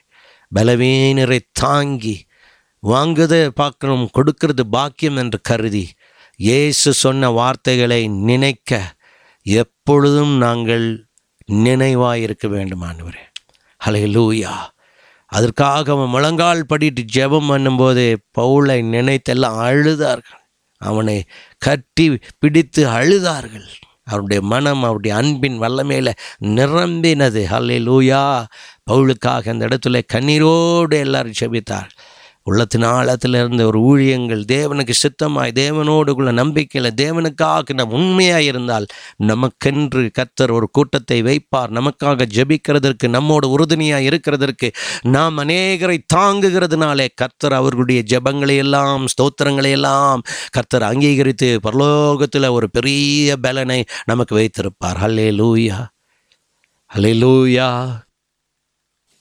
உள்ளத்தின் ஆழத்திலிருந்து கேளுங்க, ஆண்டவரே நாங்கள் பரலோகத்தில் எங்கள் பலன் மிகுதியாக இருக்கணும், பரலோகத்தில் எங்களுடைய பெயர் அப்பா எழுதப்பட்டிருக்கணும் ஞாபக புஸ்தகத்தில். இவங்க இந்த காரியங்களில் சிறுமைப்பட்டவர்களுக்கு ஆண்டவரே அடைக்கலமாக இருந்தார்கள் என்று சொல்லி ஆண்டவரே எங்களுடைய பெயர் எழுதப்படத்தக்கதாக, கர்த்தருடைய ஆவியானுடைய சமூகத்தில் நினைவு கூறப்படத்தக்கதாக தேவனீர் கிருபை பாராட்டுங்க ஆண்டவரே. கேளுங்க, கர்த்தர் நிச்சயம் நம்மை அப்படிப்பட்ட ஆசீர்வாத மகிமையிலே நம்மை கூட்டி சேர்ப்பாராக. ஹல்லேலூயா. 27ஆம் அதிகாரம் 33ஆம் வசனம் சொல்லுகிறது, பொழுது விடிகையில் எல்லாரும் போஜனம் பண்ணும்படி பவுல் அவர்களுக்கு தைரியம் சொல்லி, நீங்கள் இன்று 14 நாளாய் ஒன்றும் சாப்பிடாமல் பட்டினியாய் இருக்கிறீர்கள், ஆகையால் போஜனம் பண்ணும்படி உங்களை வேண்டிக் கொள்ளுகிறேன், நீங்கள் தப்பி பிழைப்பதற்கு அது உதவியாக இருக்கும், உங்கள் தலையில் இருந்த ஒரு மயிரும் விழாது என்றான். இப்படி சொல்லி அப்பத்தை எடுத்து எல்லாருக்கும் முன்பாக தேவனை ஸ்தோத்திரித்து அதை பிட்டு புசிக்க தொடங்கினான். அப்பொழுது எல்லாரும் திடமனப்பட்டு புசித்தார்கள். கப்பலில் 270 பேர் இருந்தோம் என்று சொல்லுகிறார். எனக்கு அருமையானவர்களே, கர்த்தருடைய ஆவியான இந்த இடத்துல காண்பிக்கிறதை நன்றாய் பார்ப்போம். பவுலினுடைய இந்த கடைசி பிரயாணத்துக்குரிய காரியங்கள் நீங்கள் பார்க்கும்போது வேதம் சொல்லுகிறது, பொழுது விடிகையில் எல்லாரும் போஜனம் பண்ணும்படி பவுல் கேட்குறான்.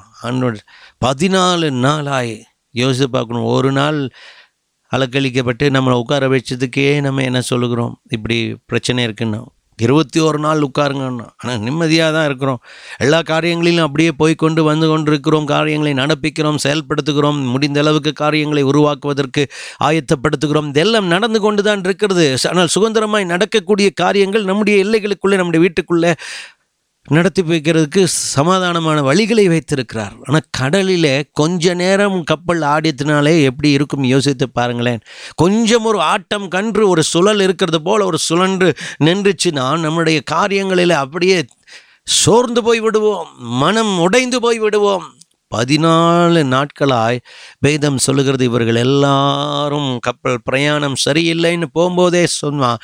ஆனால் இந்த பிரயாணம், இந்த காரியங்களை செய்வீர்களே ஆனால் இந்த வழி சரிவாய் தென்படாது, இது சூழ்நிலைகளுக்கு சரிபட்டு வராது என்று சொன்னால் அப்பொழுது ஒரு காற்றும் இல்லை, எல்லாமே சாதாரணமாக இருந்துச்சு. புறப்பட்டதுக்கு பிற்பாடு தானே இப்படிப்பட்ட சூழ்நிலை. 14 நாளாய் வேதம் சொல்லுகிறது, அவங்க சாப்பிட்றதுக்கு டைம் இருக்குமா, சுழட்டி அடிக்கிற நேரத்தில் யாராச்சும் சாப்பாடு ஞாபகம் இருந்துச்சா?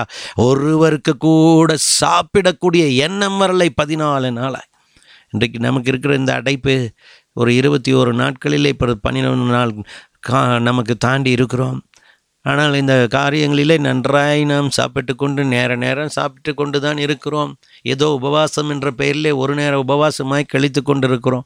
இந்த 11 நாள் 12 நாளும் சரி ஆண்டவருடைய சமூகத்தில் உபவாசத்தில் உட்கார்ந்து அப்படியே இருக்கிறோமா? இல்லவே இல்லை. அப்படிப்பட்ட சூழ்நிலை நமக்கு இல்லை. கப்பல் சேதம், அவங்களுடைய பிரயாணத்தில் இருக்கிற அந்த சேதம் 1% கூட நாம் அனுபவிக்கவில்லை. ஆண்டவருடைய ஆவியானவர் அதைத்தான் காண்பிக்கிறார். யோசித்து பாருங்க, 14 நாட்கள் ஆயிடுச்சு, இன்னும் சாப்பிடாமல் பட்னியாக இருக்கிறான். ஒரு ஊழியக்காரனாக இருக்கிறதுனால அந்த திடமனதை கத்தர் கொடுக்கிறார்.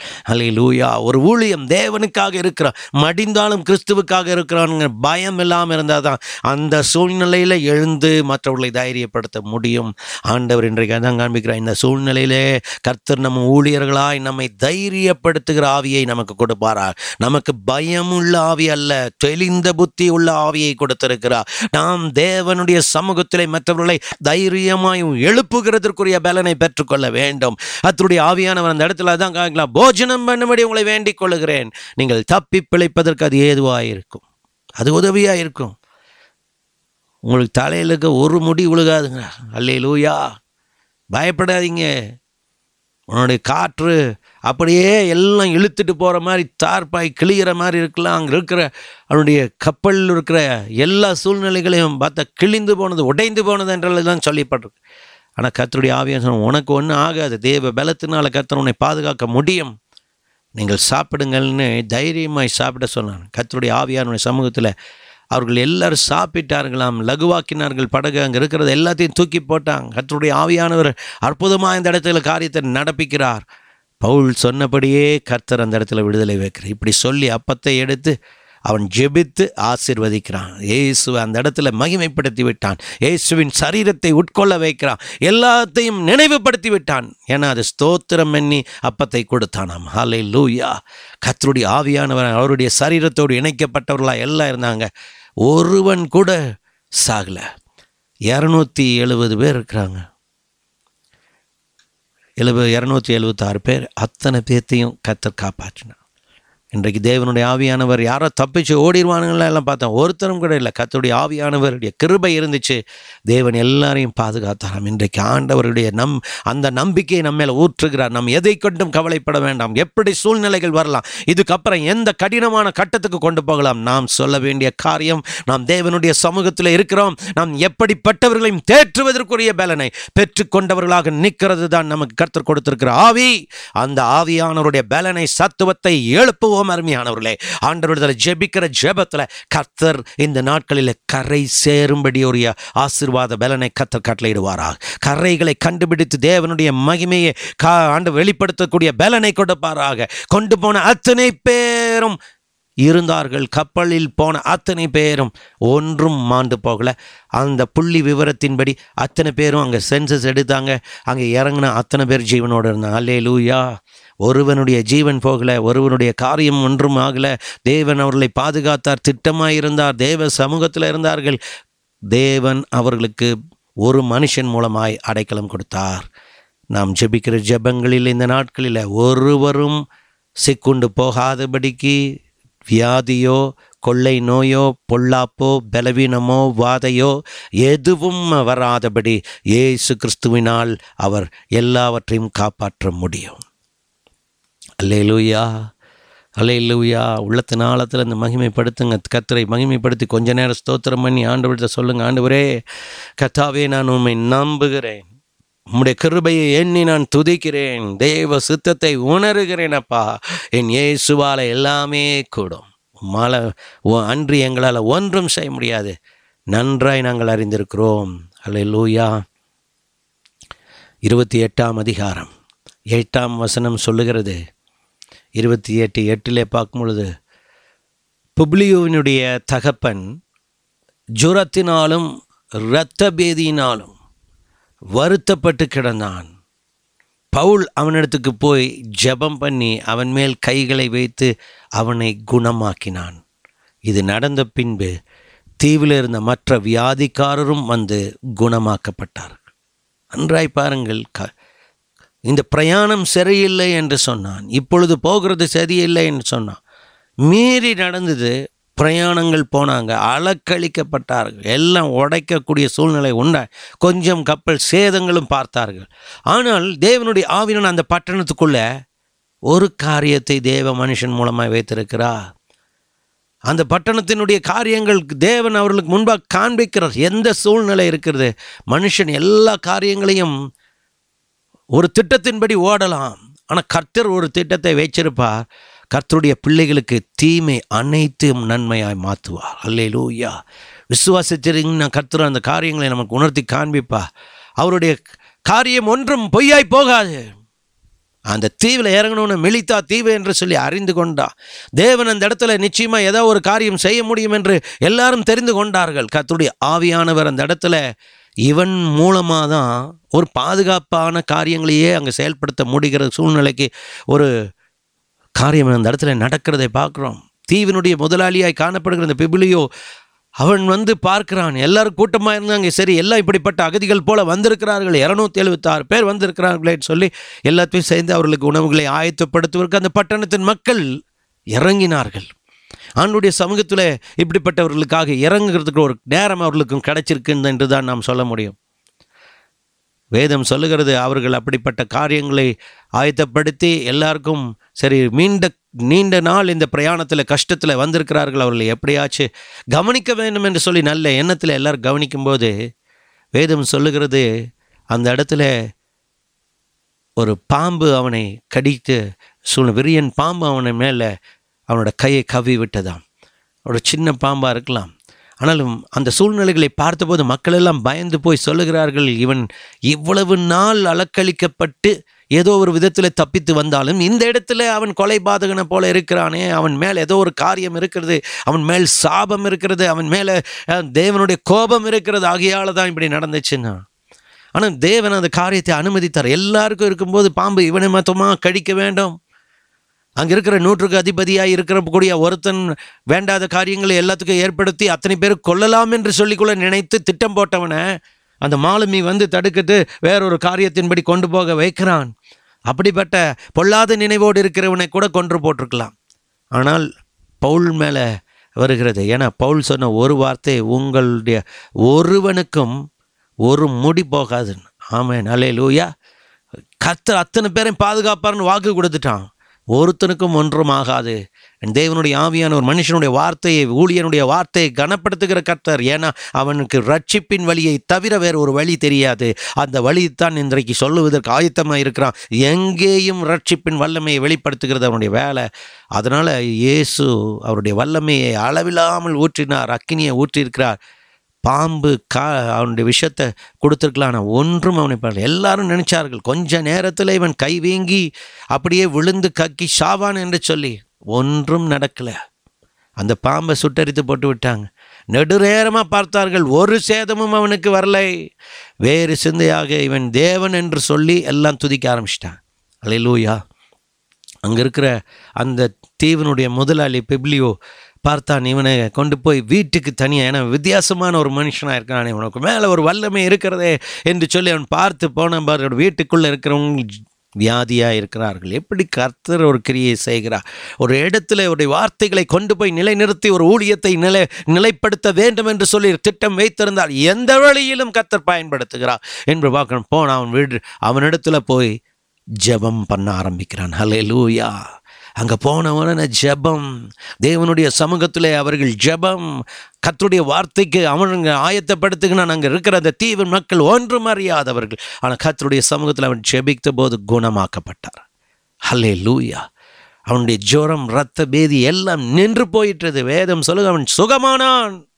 அவன் குணமான உடனே கர்த்தர் அந்த இடத்துல ஊழியத்தை ஆரம்பிக்கிறார். எல்லாரும் அப்படிப்பட்டவர்கள் மேலே வியாதிக்காரர்களை கொண்டு வரான். வேதம் சொல்லுகிறது எல்லாரும் குணமான. எவ்வளவு பெரிய ஊழியம், மகிமையான ஊழியம். கர்த்தருடைய ஆவியானவர் வேதம் சொல்ல அவர்கள் எங்களுக்கு அநேக மரியாதை செய்து எங்களை அனுப்பினார்கள். அல்லேலூயா. எந்த சூழ்நிலைகளிலே நாம் இருக்கிறோம், நம்ம அப்படியே காரியங்கள் இருக்கிறது. ஒரு மனுஷனிடத்தில் ஜெப வல்லமை இருந்தால் சத்துருவானவன் எழும்ப முடியாது. பிசாசு தந்திரங்கள் எழும்ப முடியாது. கொள்ளை நோய்கள் எழும்ப முடியாது. விஷப்பூச்சிகள் எழும்ப முடியாது. எப்படிப்பட்ட கிரியைகள் எழும்பினாலும் இயேசு கிறிஸ்துவின் நாமத்தில் ஜெயம் கொடுக்கிற கர்த்தர் நம்மோடு கூட இருந்தார். அந்த கிரியைகள் எல்லாம் மடிந்து போகும் என்பதில் நிச்சயம் பவுலினுடைய வாழ்க்கையில கர்த்தர் காண்பித்திருக்கிறாரே. ஆண்டவர் உங்களுக்கும் எனக்கும் சொல்லுகிறார், எந்த கிரியை எழும்பலாம், எந்த பொல்லாத விஷக்கிரியைகள் எழும்பலாம், சாவுக்கு ஏதுவான எதுவும் எழும்பலாம், அது ஒன்று முன்னை சேதப்படுத்தாதபடிக்கு இருக்கணுமானால் கர்த்தருடைய அக்கினிமயமான ஒரு வல்லமை, பரிசுத்த ஆவியினுடைய பலன், ஆண்டவரோடு இணைத்திருக்கிற இணைப்பு மிக முக்கியமாய் காணப்பட வேண்டிய அவசியம். ஆண்டவருக்கு முக்கியம் கொடுப்போம், மற்றவர்களுக்கு முக்கியம் கொடுக்க வேண்டாம், மற்ற காரியங்களுக்கு முக்கியம் கொடுக்க வேண்டாம், மற்ற சிந்தனைகள் நமக்கு போக வேண்டாம். நம்முடைய உலகத்தின் காரியங்களோ, உலகத்தின் ஆசவாசங்களோ, உலகத்தினுடைய எல்லா சூழ்நிலைகளும் நம்மை அடிமைப்படுத்தக்கூடாது. பணம் நம்மை அடிமைப்படுத்தக்கூடாது, உணவு நம்மை அடிமைப்படுத்தக்கூடாது, நம்மை அடிமைப்படுத்தக்கூடாது.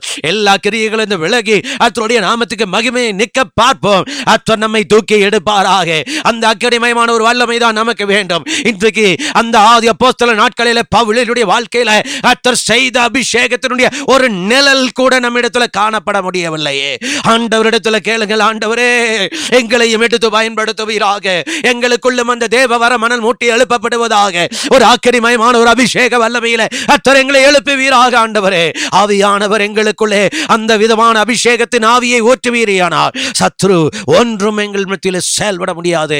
கர்த்தர் திட்டமாய் நீரங்களை நடத்த முடியும் என்பதை நாங்கள் விசுவாசிக்கிறோம்.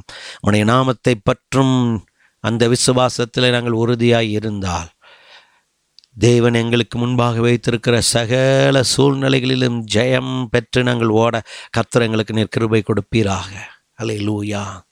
அதைத்தான் கர்த்தர் நமக்கு ஞாபகப்படுத்துகிறார். சகோதரனே சகோதரியை உள்ளத்தின் ஆழத்திலிருந்து ஒரு விசுவாச நம்பிக்கையோடு கூட காணப்படுவோம். நம்மிடத்தில் கர்த்தர் அதிகாரங்களை கொடுத்திருக்கிறார், சில காரியங்கள் முத்திரையை கொடுத்திருக்கிறார், தெரிந்து கொண்டு இருக்கிறார், ஒரு அடையாளத்தை போட்டிருக்கிறார், உங்களை அழைத்திருக்கிறார்.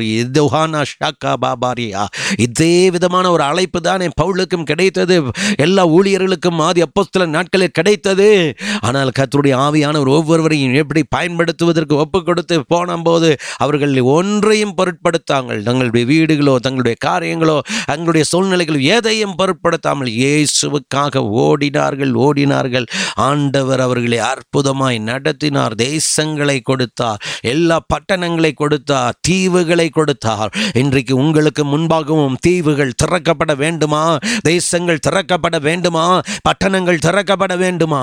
ஆண்டவருக்கு என்று வைராக்கியமாய் ஓடுவதற்கு ஆயத்தமாகுங்கள். கர்த்தருடைய ஆவியானவருடைய சமூகத்திலே ஓ ரபபப ஷபபரி கபபரியா ஆண்டவரிடத்தில் கேளுங்க, ஆண்டவரே நாங்கள் ஓடுவதற்கு ஆயத்தமாகுகிறோம், கர்த்தருடைய ஆவியானவருடைய சித்தத்துக்கு ஆயத்தமாகுகிறோம். எங்களை இழுத்து கொண்டிருக்கிற கிரியை, எங்களை அடக்கி வைக்கிற கிரியை, எங்களுக்குள்ள இருக்கிற மப்பம் மந்தார கிரியை, எங்களை சூழ்நிலைகளிலே அப்படியே அமிழ்த்தி போட்டு இருக்கிற கிரியை, உலகத்திலே எங்களை ஆண்டவரே அப்படியே ஆக்கிரமித்திருக்கிற கிரியை எங்களிடத்திலிருந்து வெளியேறுவதாக. ஓ ரபபப ஷபரபரபரியம் தரபலவா கர்த்தருடைய ஆவியானவர் எங்களை பலப்படுத்துவீராக. ஒரு அருவிதான ஷபரியம் தரபல உக்தரிபிகாரியா ரிபா சுபரபரி சந்தரபலி அக்கஜியம் தரபலவா கர்த்தருடைய ஆவியானவர் எங்களை பலப்படுத்துவீராக. நன்மையினால கிருபையினால எங்களை முடிசூட்டுவீராக என்று சொல்லுங்கள். கர்த்தாவே எங்களை அந்த அபிஷேகத்தில் அந்த ஊழியத்தில் எடுத்து உபயோகப்படுத்தும். நாங்கள் இன்னும் உமக்காக ஓட வேண்டும். எங்களுடைய அழைப்பை நாங்கள் உணராமல் நிற்கிறோம். எங்கள் கொடுக்கப்பட்ட கனமான ஊழியங்களை நாங்கள் உணராமல் நிற்கிறோம். எங்கள் எந்த சூழ்நிலைகளிலும் நாங்கள் ஓட கர்த்தருக்காக ஆயத்தமாய் நிற்க எங்களுக்கு கிருபை தாங்க. அப்படி ஆண்டவருடைய சமூகத்தில் நாம் ஒப்பு கொடுக்கும்போது நிச்சயம் நம் ஜெபம் கேட்கப்படும். ரோமரின் புஸ்தகம் 8ஆம் அதிகாரம் 26, 27 சொல்லுகிறது, அந்தபடியே ஆவியானவரும் நமது பலவீனங்களில் நமக்கு உதவி செய்கிறார். நாம் ஏற்றபடி வேண்டிக் கொள்ள வேண்டியது இன்னதென்று அறியாமல் இருக்கிறபடியால் ஆவியானவர் தாமே வாக்கு கடங்காத பெருமூச்சுக்களோடு நமக்காக வேண்டுதல் செய்கிறார். ஆவியானவர் தேவனுடைய சித்தத்தின்படியே பரிசுத்தவான்களுக்காக வேண்டுதல் செய்கிறபடியால் இருதயங்களை ஆராய்ந்திருக்கிறவர் ஆவியின் சிந்தையை இன்னதென்று அறிவார். அல்லேலூயா. ஆண்டவர் இன்றைக்கு நமக்கு அற்புதமாக காண்பிக்கிறார். ஆவியானவர் நம்முடைய பலவீனங்களுக்கு நமக்கு உதவி செய்கிறார். நமக்கு இருக்கும் பலவீனங்கள் இல்லை என்று சொல்லவில்லை. நமக்கு இருக்கிறது சில நேரத்தில் பல பலவீனங்கள் இருக்குது, தோல்விகள் இருக்குது, பல காரியங்களில் உள்ள சூழ்நிலைகள் நமக்கு இயலாமையாய் காணப்படுகிறது. இதெல்லாம் நான் செய்ய வேண்டிய ஒரு நிர்பந்தத்தில் தான் இருக்கிறேன். ஆனால் இது செய்ய முடியாமல் ஓட முடியாமல் அப்படியெல்லாம் நான் எந்த காரியத்திலையும் நான் விட்டு ஓட முடியாது. ஆண்டவருடைய கரத்தில் இதையெல்லாம் வைத்து இந்த காரியங்களையும் கவனிக்க வேண்டிய சித்தம், தேவநாமத்தை மகிமைப்படுத்த வேண்டிய சித்தம். ஆகையால் ஆண்டவர் பார்க்கிறார் நம்முடைய பலவீனங்கள், உண்மையான பலவீனங்களை ஆண்டவருடைய சமூகத்தில் கிட்டி சேர முடியாதபடிக்கு நம்முடைய இருதயம் நொறுங்குண்டு கேட்கும்போது நம்முடைய பலவீனங்களில் ஆவியானவர் நமக்கு நிச்சயம் உதவி செய்வார். நாம் ஏற்றபடி சூழ்நிலைகளிலே தவித்து வேண்டிக் கொள்ள முடியாதபடிக்கு ஒரு இக்கட்டான கட்டத்தில் இருந்தால், சுகபோகமாக இருந்தால் அல்ல, நொறுங்குண்ட இருதயத்தோடு சில நேரத்தில் வேண்டிக் கொள்ள முடியாதபடிக்குள்ள நிர்பந்தங்களில் கட்டப்பட்டு இருந்தால் கர்த்தருடைய ஆவியானவர் நமக்காக வேண்டிக் கொள்ளுகிறார். ஆவியானவர் தாமே வாக்கு கடங்காத பெருமூச்சுக்களோடு நமக்காக விண்ணப்பம் செய்கிறாராம். அவர் நமக்காக விண்ணப்பம் செய்கிற ஒரே காரியத்தில் தான் நாம் இன்றைக்கு ஜீவனோடு இருக்கிறோம். நமக்காக வேண்டுதல் செய்கிற காரியங்களில் தான் நாம் எத்தனை சூழ்நிலைகளில் ஜெபிக்காமல் இருந்திருக்கிறோம், வேதம் வாசிக்காமல் இருந்திருக்கிறோம், அப்படியே நாள்தோறும் ஓடிக்கொண்டிருக்கிறோம். மற்றதுக்கெல்லாம் நமக்கு நேரம் இருக்கும். ஆண்டவரை துதிக்கிறதற்கு ஒரு இடத்துல உட்கார்ந்து ஜெபிக்கிறதுக்கு ஒரு நேரம் இருக்கா? சகோதரனே சகோதரியே ஊழியனே, ஆண்டவர் உன்னை பார்த்து கேட்கிறார். ரீபாலா ஷக்கபா ஹுரியாந்தராபா கௌதுரபியா, ஒரு இடத்துல நீ அமர்ந்து ஆண்டவரை உண்மையாய் தொழுது கொண்டு தேவ சித்தத்தை உணரக்கூடிய அறிவை பெற்று கொண்டு இருக்கிறாயா? ஆண்டவரிடத்துல ஒரு விசை கூட ஒரு மணி நேரமாவது உட்கார்ந்து ஜெபித்து ஆண்டவருடைய வல்லமையான ஊழியத்தை செய்ய புறப்பட்டு இருக்கிறாயா? ஏதோ வேத வாசித்து தேவனுடைய வசனத்தை தியானித்து போகிறது அல்ல. தேவனுடைய காரியமாய் ஒரு மணி நேரம் உட்கார்ந்து ஜெபித்து ஆண்டவருடைய வல்லமையை பெற்றுக்கொண்டு அபிஷேகத்தில் நிரம்பி ஓடி இருக்கிறாயா? ஒருவேளை இதுவரைக்கும் நீங்கள் செய்யலையானால் ஊழியக்காரனே, ஆண்டவர் உன்னையும் என்னையும் பார்த்து கேட்கிறார். சகோதரனே, சகோதரியே, உன்னையும் என்னையும் பார்த்து கேட்கிறார். ஆவியானவர் வாக்கு கடங்காத பெருமூச்சுகளோடு ஜெபம் பண்ணுவார். நாமும் ஜெபம் பண்ணி கொண்டே இருந்திருந்து நம்மால் ஒரு சூழ்நிலையிலே செய்ய முடியாமல் போனால் கர்த்தருடைய ஆவியானவர் கிரியை செய்வார். அந்த நேரத்தில் கிரியை எந்த காரியம் இல்லாமல் நடந்து தீரும். தேவன் இத்தனை நாட்கள் நமக்கு கிருபைகளை கொடுத்தாரே. வேதம் சொல்கிறது, ஆவியானவர் தேவனுடைய சித்தத்தின்படியே பரிசுத்தவான்களுக்காக வேண்டுதல் செய்கிறார். ஆவியானவர் ஏதோ ஜெபம் செய்ய முடியாது. தேவனுடைய சித்தத்தினால தான் ஜெபம். தேவனுடைய சித்தத்தினால் தான் பரிசுத்தவான்களுக்கு வேண்டுதல். இருதயங்களை ஆராய்ந்து அறிகிறவர் ஆவியின் சிந்தையும் என்னதென்று அறிவார். ஆமேன். இருதயங்களை ஆராய்ந்து பார்க்கிறவர் நம்முடைய ஆவியானவருடைய நம்ம ஆவியானவருக்கு கொடுக்கிற இருதயமும் சிந்தையும் ஆவியானவருக்கு வைத்திருக்க இடமும் அவர் கண்டுபிடிக்கணும். அந்த இருதயத்தில் ஆராய்ந்து பார்க்கிறவர் ஆவியின் சிந்தையை பார்த்துட்டார்னா அந்த ஆவியின் சிந்தையிலே நாம் கலங்கி போயிருக்கிறதும் செயல்பட முடியாமல் இருக்கிறதும் உள்ள சூழ்நிலைகள் நம்முடைய ஆவியிலே குமரி கொண்டிருக்கிறதும் கண்டுபிடித்தால், அந்த ஆவியானவரோடு இணைக்கப்பட்டிருந்தால் நமக்காக அந்த வேண்டுதலை திட்டமாய் தேவ சித்தத்தின்படி செய்வது கர்த்தருடைய நீதியாய் இருக்கிறது. அல்லேலூயா. இந்த ஆவியானவருடைய ஜெபம் சும்மா நாம் இருக்கிற காரியங்களிலே நமக்கு போக்கும் வரத்துக்கும் நன்றாய் சுகபோகமாய் வாழ்வதற்கும் உள்ள ஜெபம் இல்லை. நம் தெய்வ சித்தத்தை உணர்ந்து செயல்படக்கூடிய, ஆவியின் சிந்தையை அறிந்து செயல்படக்கூடிய ஆவியானுடைய தேவனுடைய சித்தத்தின்படியே பரிசுத்தவான்களுக்கு ஏறெடுக்கிற விண்ணப்பம். ஆண்டவர் அதுதான் நமக்காக வைத்திருக்கிறார் என்று சொல்லுகிறாரே. இன்றைக்கு பரிசுத்தவான்களாக கர்த்தர் நம்மை மாற்றி நம்மை இன்னும் அதிகமாய் ஆயத்தப்படுத்தினாலே அந்த கர்த்தருடைய மகிமையை நாம் பார்க்க முடியும். ஆண்டவரிடத்தில் கேளுங்கள், ஆண்டவரே, ஆவியானவர் வாக்கு கடங்காத பெருமூச்சுக்களோடு எங்களுக்காக விண்ணப்பங்களை செய்வதற்கு எங்களுடைய ஆவியிலும் ஆண்டவரோடு இணைக்கப்பட்டு ஆவியானவருடைய சித்தத்தை உணரக்கூடிய வல்லமையிலே ஒருவேளை நாங்கள் செயல்பட முடியாமல் இருக்கலாம். ஆனால் ஆவியிலே நாங்கள் ஆண்டவருடைய சமூகத்தில் போராடுகிறது. அந்த தேவ சித்தத்தை அறிந்து ஆவியானவர் எங்களுக்காக பரிந்து பேசுகிறதற்கு ஆயத்தப்பட நாங்கள் ஆண்டவருக்குள்ளே இப்பொழுது எங்களை பூரணமாய் ஒப்பு கொடுக்கிறோம். ஹல்லேலூயா. ஒரு அக்கனி மயமான ஒரு வல்லமைக்குள்ள ஒப்பு கொடுக்கிறோம். ஒரு தேவ பிரசன்னத்துக்கு ஒப்பு கொடுக்கிறோம். கர்த்தருடைய துதிகளுக்கு ஒப்பு கொடுக்கிறோம். ஷபாரி கதுரி அம்பரமனோ ஷக்குதரிபி அந்தரபா. இயேசுவின் நாமத்தில் ஒப்பு கொடுக்கிறேன்னு சொல்லுங்க. ஆண்டவர் உங்களுக்கு இரக்கம் பாராட்டி கொண்டிருக்கிறார். நீதியான அந்த தேவ கிருபையை வைத்திருக்கிறார். ஆவியில் பிரசன்னத்தை நம் உணர்வதற்கு இன்ற நேரத்தில் கர்த்தர் நம்மை ஆயத்தப்படுத்தி இருக்கிறாரு. ஆண்டவரிடத்தில் சொல்லுங்க, ஆண்டவரே, இப்படிப்பட்ட காரியங்களை எங்களுக்கு நீர் வெளிப்படுத்தி காண்பித்திருக்கிறபடினால் இந்த காரியங்களில் அதிக சிந்தையோடு ஜாக்கிரதையோடு ஆண்டவருடைய நாமத்தை மகிமைப்படுத்துவதற்கு ஏதுவாய் நாங்கள் இனி செயல்பட எங்களுக்கு கிருபை தாரும். ஒரு தீர்மானம் இன்றைக்கு எடுக்கணும். ஒரு தீர்மானம் இந்த நாட்களில் நாங்கள் எடுக்கணும். 1 மணி நேரம் ஆண்டவருடைய சமூகத்தில் ஒவ்வொரு நாளும் உட்காரக்கூடிய ஒரு ஜெப சிந்தை தேவன் எங்களுக்கு நீர் கட்டளையிடும். உலக மக்களுக்காக, உலகத்திற்காக, தேசத்திற்காக, தலைவர்களுக்காக, தினத்திற்காக, விசுவாசத்திற்காக, குடும்பத்திற்காக, விசுவாசிக்காத குடும்பத்திற்காக, அற்ப விசுவாசிகளாய் இருந்து தேவனுடைய நாமத்தை தூஷிக்கிறவர்களுக்காக, புற ஜாதிகளுக்காக, கர்த்தரை அறியாதவர்களுக்காக, விக்கிரகத்தின் பின்னாடி ஓடுகிறவர்களுக்காக, தங்களுக்கென்று தேவர்களை உண்டாக்குகிறவர்களுக்காக,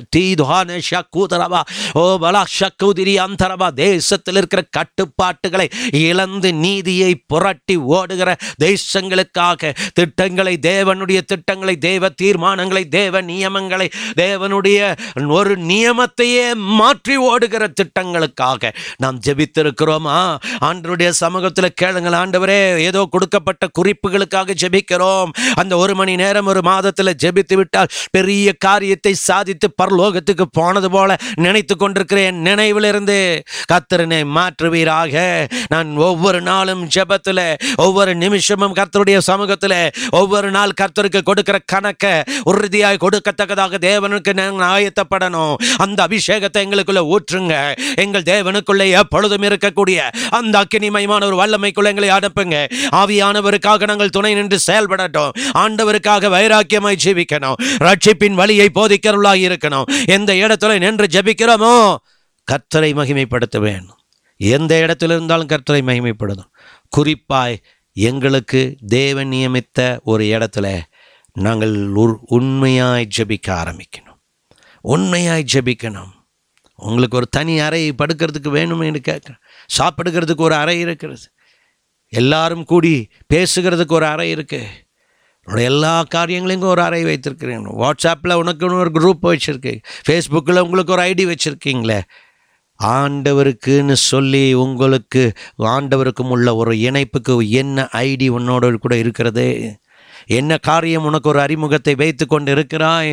உங்களுக்கும் ஆண்டவருக்கும் ஒரு ஸ்பெஷல் பிளேஸ் என்ன, எந்த இடத்தை வைத்திருக்கிறாய்?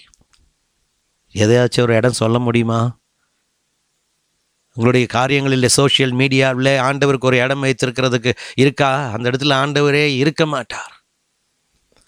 ஆண்டவருக்கு ஒரு இடம் உனக்கு கொடுக்க முடிஞ்சிருக்கிறதா? எல்லாவற்றுக்கும் கொடுத்திருக்கிறாயே. உன் நண்பர்களுக்கு, உன் கூட்டங்களுக்கு, உன் உறவினர்களுக்கு, உன் கூட்டத்தாருக்கு, உன் சபைக்குன்னு கொடுத்திருக்கிறாயே. தேவனுக்கென்று ஒரு இடம், குறிப்பிட்ட இடம், அந்த இடத்துல தேவனை நான் சந்திப்பேன் என்று சொல்லக்கூடிய ஒரு சிந்தை எண்ணம் இருக்கா? சகோதரனே, சகோதரியை, கர்த்தர் என்னிடத்துல காலையில் திட்டமாய் உங்களுக்கு சொன்ன காரியம் இதுதான். ஆண்டவருக்கென்று ஒரு இடம், குறிப்பான இடம் நீ கொடுத்திருக்கிறாயா? இல்லை என்றால் நீங்கள் ஆயத்தமாகுங்கள். நீங்களும் நானும் ஆயத்தமாக வேண்டிய ஒரு அவசியம் இருக்கு. ஒரு தீர்மானத்தோடு ஓடு. கர்த்தர் உன்னை பாதுகாப்பார். உன் இடத்தை ஒருத்தனும் அசைக்க முடியாது. உன்னுடைய காரியங்களை கர்த்தர் பார்த்து கொண்டிருக்கிறார். ஒரு திட்டத்தோடு நீங்கள் நில்லுங்கள். உங்களுக்குன்னு ஒரு சிஸ்டம் இருக்க வேண்டிய அவசியம் இருக்கிறது. உங்களுக்கு ஒரு குறிப்பு காரியம் இருக்க வேண்டியது அவசியம் இருக்கிறது. உங்களுக்கும் தேவனுக்குள்ள உடன்படிக்கையில் ஒரு இடம் அவருக்கு என்று இருக்க வேண்டியது அவசியமாக இருக்கிறது. ஒரு நேரம் அவருக்கு அவசியமாக இருக்கிறது. ஆண்டவரிடத்தில் சொல்லுங்கள், இதுவரைக்கும் நான் அந்த தீர்மானத்தில் இல்லை, என் நினைவில் இல்லை, நான் அதை யோசிக்கலை. தயவு செய்து மன்னித்து எனக்கு ஒரு காரியங்களை ஏற்படுத்தும். நான் உமோடு இடைப்படக்கூடிய ஒரு இடத்தை ஏற்படுத்தும், ஒரு நேரத்தை ஏற்படுத்தும். அநேகம் பேர் எந்திரிக்கிறோம், அப்படியே ஓடுகிறோம், உங்களுடைய வேலைகளை பார்க்குறோம். கிச்சன் வேலையை பார்க்குறீங்க, அவங்களுடைய வேலையை பார்க்குறீங்க, ஆயத்தமாகறீங்க. ஏதோ கொஞ்ச நேரம் பெட்லேயே உட்காந்து ஜெபிச்சுட்டு அப்படியே உட்காந்து ஜெபிக்கிறாங்க. இல்லை, உன் படுக்கையை விட்டு எழுந்துரு. ஏசு அதுதான் சொன்ன, உன் படுக்கையை விட்டு முதல்ல எழுந்துரு. அப்போதான் அற்புதம், அப்போதான் வல்லமை, அப்போதான் கிரியை. படுக்கையில் உட்காந்து ஜெபிக்கிற வேலை வேண்டாம். ஆண்டவருடைய சமூகத்தில் ஆண்டவரிடத்தில் ஒப்பு கொடுத்து கேளுங்கள். ஆண்டவர் ஜெபிக்கிறதுக்கு ஒரு இடத்தை தெரிந்து கொண்டார். ஏசு பூமியில் வாழ்ந்த நாட்களிலே பூமியில் ஒரு இடத்தை தெரிந்து கொண்டார். அவர் எப்பொழுதும் ஜெபிக்க போன இடத்துல ஜெபித்தார் என்று அவருடைய கெத்செமனே தோட்டத்தை குறித்து சொல்லுகிறார். கெனசரேத் போகும்பொழுது சொல்லுகிறார், அவர் எப்பொழுதும் ஜெபிக்கும்படிக்கு பிதாவோடு இருக்கிற நேரத்தில் அவர் தனித்திருந்து ஜெபிக்க போனார். ஆண்டவருக்கு ஒரு பிளேஸ் கொடுத்துருந்தா, ஒரு நேரத்தை கொடுத்துருந்தா உன்னால் வேறொருத்தவங்க கூட உட்கார முடியாது. வேற ஒரு இடத்துல உட்கார்ந்து நீ சேட் பண்ணிகிட்டு இருக்க முடியாது. வேற இடத்துல உட்கார்ந்து நீ எந்த இடத்துலையும் களியாட்டத்தில் இருக்க முடியாது. எந்த ஒரு சூழ்நிலையும் நீ ஆண்டவர் கொடுக்குற நேரத்தை நீ குறிப்பை வைத்திருந்தால் அதை வேற யாருக்கும் நீ கொடுக்க முடியாது. அது உனக்கு குற்றமாக இருக்கும், பாவமாக இருக்கும். இன்றைக்கி சொல்லுங்கள், இயேசுவுக்குன்னு நான் ஒரு நேரம் நியமிக்கிறேன்ப்பா. நான் மன்னிச்சு என்னை ஏற்றுக்கொண்டு ஒரு நேரத்தை, ஒரு இடத்த நான் நிர்ணயிக்கிறேன். அவருக்கு இருக்கிற பிளேஸ் நான் யாருக்கும் தரமாட்டேன். அவருக்கு இருக்கிற இடத்த நான் யாருக்கும் கொடுக்க மாட்டேன். அந்த நேரத்தை நான் ஆண்டவருக்காக அர்ப்பணிக்க போகிறேன். ஒரு தீர்மானம் இன்றைக்கி கர்த்தர் கேட்குறார். சகோதரனே, சகோதரியே, ஆண்டவர் உன்னிடத்தில் கேட்குறார். சொல்லுங்கள், அப்பா என்னை முழுவதுமாய் நான் ஒப்பு கொடுக்குறேன். ரோமர் 10:1 தான் சொல்லு, சகோதரே, இஸ்ரவேலர் ரட்சிக்கப்பட வேண்டும் என்பதே என் இருதயத்தின் விருப்பமும் நான் தேவனை நோக்கி செய்யும் விண்ணப்பமும் ஆயிருக்கிறது. இது ஒன்று தான் என் மனசு ஃபுல்லாக நிறைஞ்சிருக்கு. ரட்சிக்கப்பட வேண்டும், இருதயத்தின் விருப்பம், தேவனை நோக்கி செய்யும் விண்ணப்பம், ஆண்டவரிடத்தில் எப்பொழுதும் ஜெபம், எப்பொழுதும் ஆண்டவரோடு கூட இருக்கணும், அந்த ரட்சிப்பின் சுவிசேஷத்தை வெளிப்படுத்தணும். இதுதான் உலகத்தில் எல்லா கேளிக்கைகளும் இருக்கும், எல்லா சோஷியல் மீடியாவில் எல்லா காரியங்களும் இருக்கும். சகோதரனே, சகோதரியே, உன்னுடைய காரியங்கள் எல்லாம், உன்னுடைய ஸ்டேட்டஸ் எல்லாம் போடுகிறாய். இயேசுவோடு கூட இருக்கிற உன் அனுபவங்களின் நிலையை ஒரு நாள் நீ ஸ்டேட்டஸில் வைக்க முடியுமா? ஆண்டவருடைய கரத்தில் ஒப்பு கொடுக்குறோமா? பல விதமான சேட்டைகளோடு ஸ்டேட்டஸை போட்டு கொண்டு இருக்கிறோம். ஆண்டவருடைய கரத்தில் ஒப்பு கொடுங்க. நீ ஒரு மனம் திரும்புதல் தேவை. ஒரு காரியத்தில் தேவனுடைய சித்தத்துக்கு நீ திரும்புவது அவசியம். ஆண்டவர் உன்னை பார்த்து கேட்கிறார். இன்றைக்கு இயேசு உன்னை பார்த்து கேட்கிற காரியம், உன்னுடைய காரியங்களிலே தேவனுக்கு ஒரு இடத்தை கொடுப்பாயா? தேவனுடைய சித்தத்துக்கு உன்னுடைய காரியங்களை அர்ப்பணிப்பாயா? தேவனுக்காக நீங்கள் ஆயத்தப்படுங்கள். கர்த்தர் உங்களை மேன்மையாக நடத்துவார். ரோபா ஷக்கதர பலபோதரி அந்தரபா. தேவ சித்தத்துக்கு ஆண்டவருடைய கரத்தில் ஒப்பு கொடுத்து கேளுங்கள். ஆண்டவரே, எனக்கு ஒரு விசை கூட நேர் கிருபையாய் இறங்கும், கிருபையாய் இறங்கும். உடைய மகிமையின் பிரசன்னம் எங்களுக்காக கடந்து வரட்டும். ஆண்டவரே, அக்கினி மகிமான தேவனே, அபிஷேகத்தின் ஆண்டவரே, ஆவியானவருடைய சித்தத்தை நாங்கள் பார்க்கத்தக்கதாக தேவனீர் கிருபை கொடுத்து, ஆண்டவரே, உடைய ராஜ்யத்தினுடைய மகத்துவத்தை நாங்கள் பார்த்து, ஆண்டவரை துதிக்கிறதற்கும் ஆண்டவரை போற்றுவதற்கும் ஆண்டவருக்கு ஒரு இடத்தை கொடுப்பதற்கும் எந்த நேரத்திலும் கர்த்தரை வெளிப்படுத்துவதற்கும் எங்களை ஆயத்தமாக்குகிறோம். ஆண்டவரே, துதிகளின் மத்தியில் வாசம் பண்ணுகிற அந்த ஆவியானவருடைய வல்லமை இன்றைக்கு எங்களுக்காக இறங்கட்டும். இதை நாங்கள் ஒருபோதும் மறந்து போகக்கூடாது. எங்கள் வாழ்க்கையில் மறந்து போகக்கூடாது. எங்கள் வாழ்க்கையில் எந்த நேரமும் ஆண்டவரை துதிக்கிறதாய் மாறணும். ஆண்டவரே, ஓ தேங்க்யூ ஹோலி ஸ்பிரிட். கர்த்தாவே, நீர் எங்கள் மத்தியில் இறங்குங்க. கர்த்தாவே, நீர் எங்கள் மத்தியில் இறங்குங்க. ராஜாதி ராஜாவாய் இறங்குங்க. வல்லமையான தேவனாய் எங்கள் மத்தியில் இறங்குங்க. கிருபையான தேவனாய் எங்கள் மத்தியில் இறங்குங்க. ஓ ரபா பாபா ரிப ஷபலபத ரப கதுரிபி அந்தரபலவா.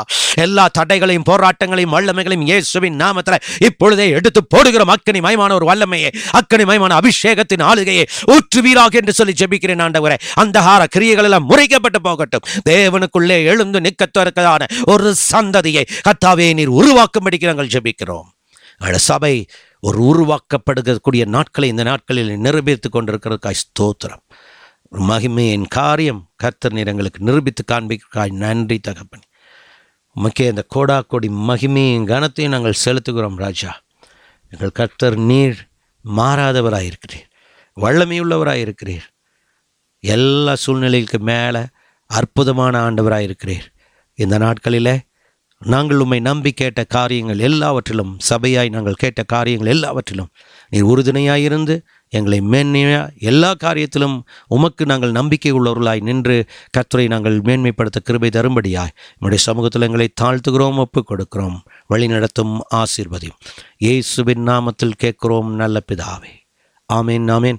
கர்த்தர் உங்களை ஆசீர்வதிப்பாராக. கர்த்தரின் மென்மேலும் பெரிய காரியங்களை செய்வார். எல்லா சூழ்நிலையிலும் கர்த்தர் நடத்தி கொண்டிருக்கிறார். தொடர்ந்து ஜெபியுங்கள். சில தடைகள் ஒருவேளை இருந்திருக்கலாம், ஆனால் கர்த்தருடைய ஆவியானவர் அதற்குரிய காரியங்களிலும் நம்மை அற்புதமாய் நடத்தியிருப்பார் என்று நான் விசுவாசிக்கிறேன். கர்த்தர் உங்களோடு கூட இருக்கிறார். ஆகையால் எதை கண்டும் நீங்கள் சோர்ந்து போக வேண்டாம்.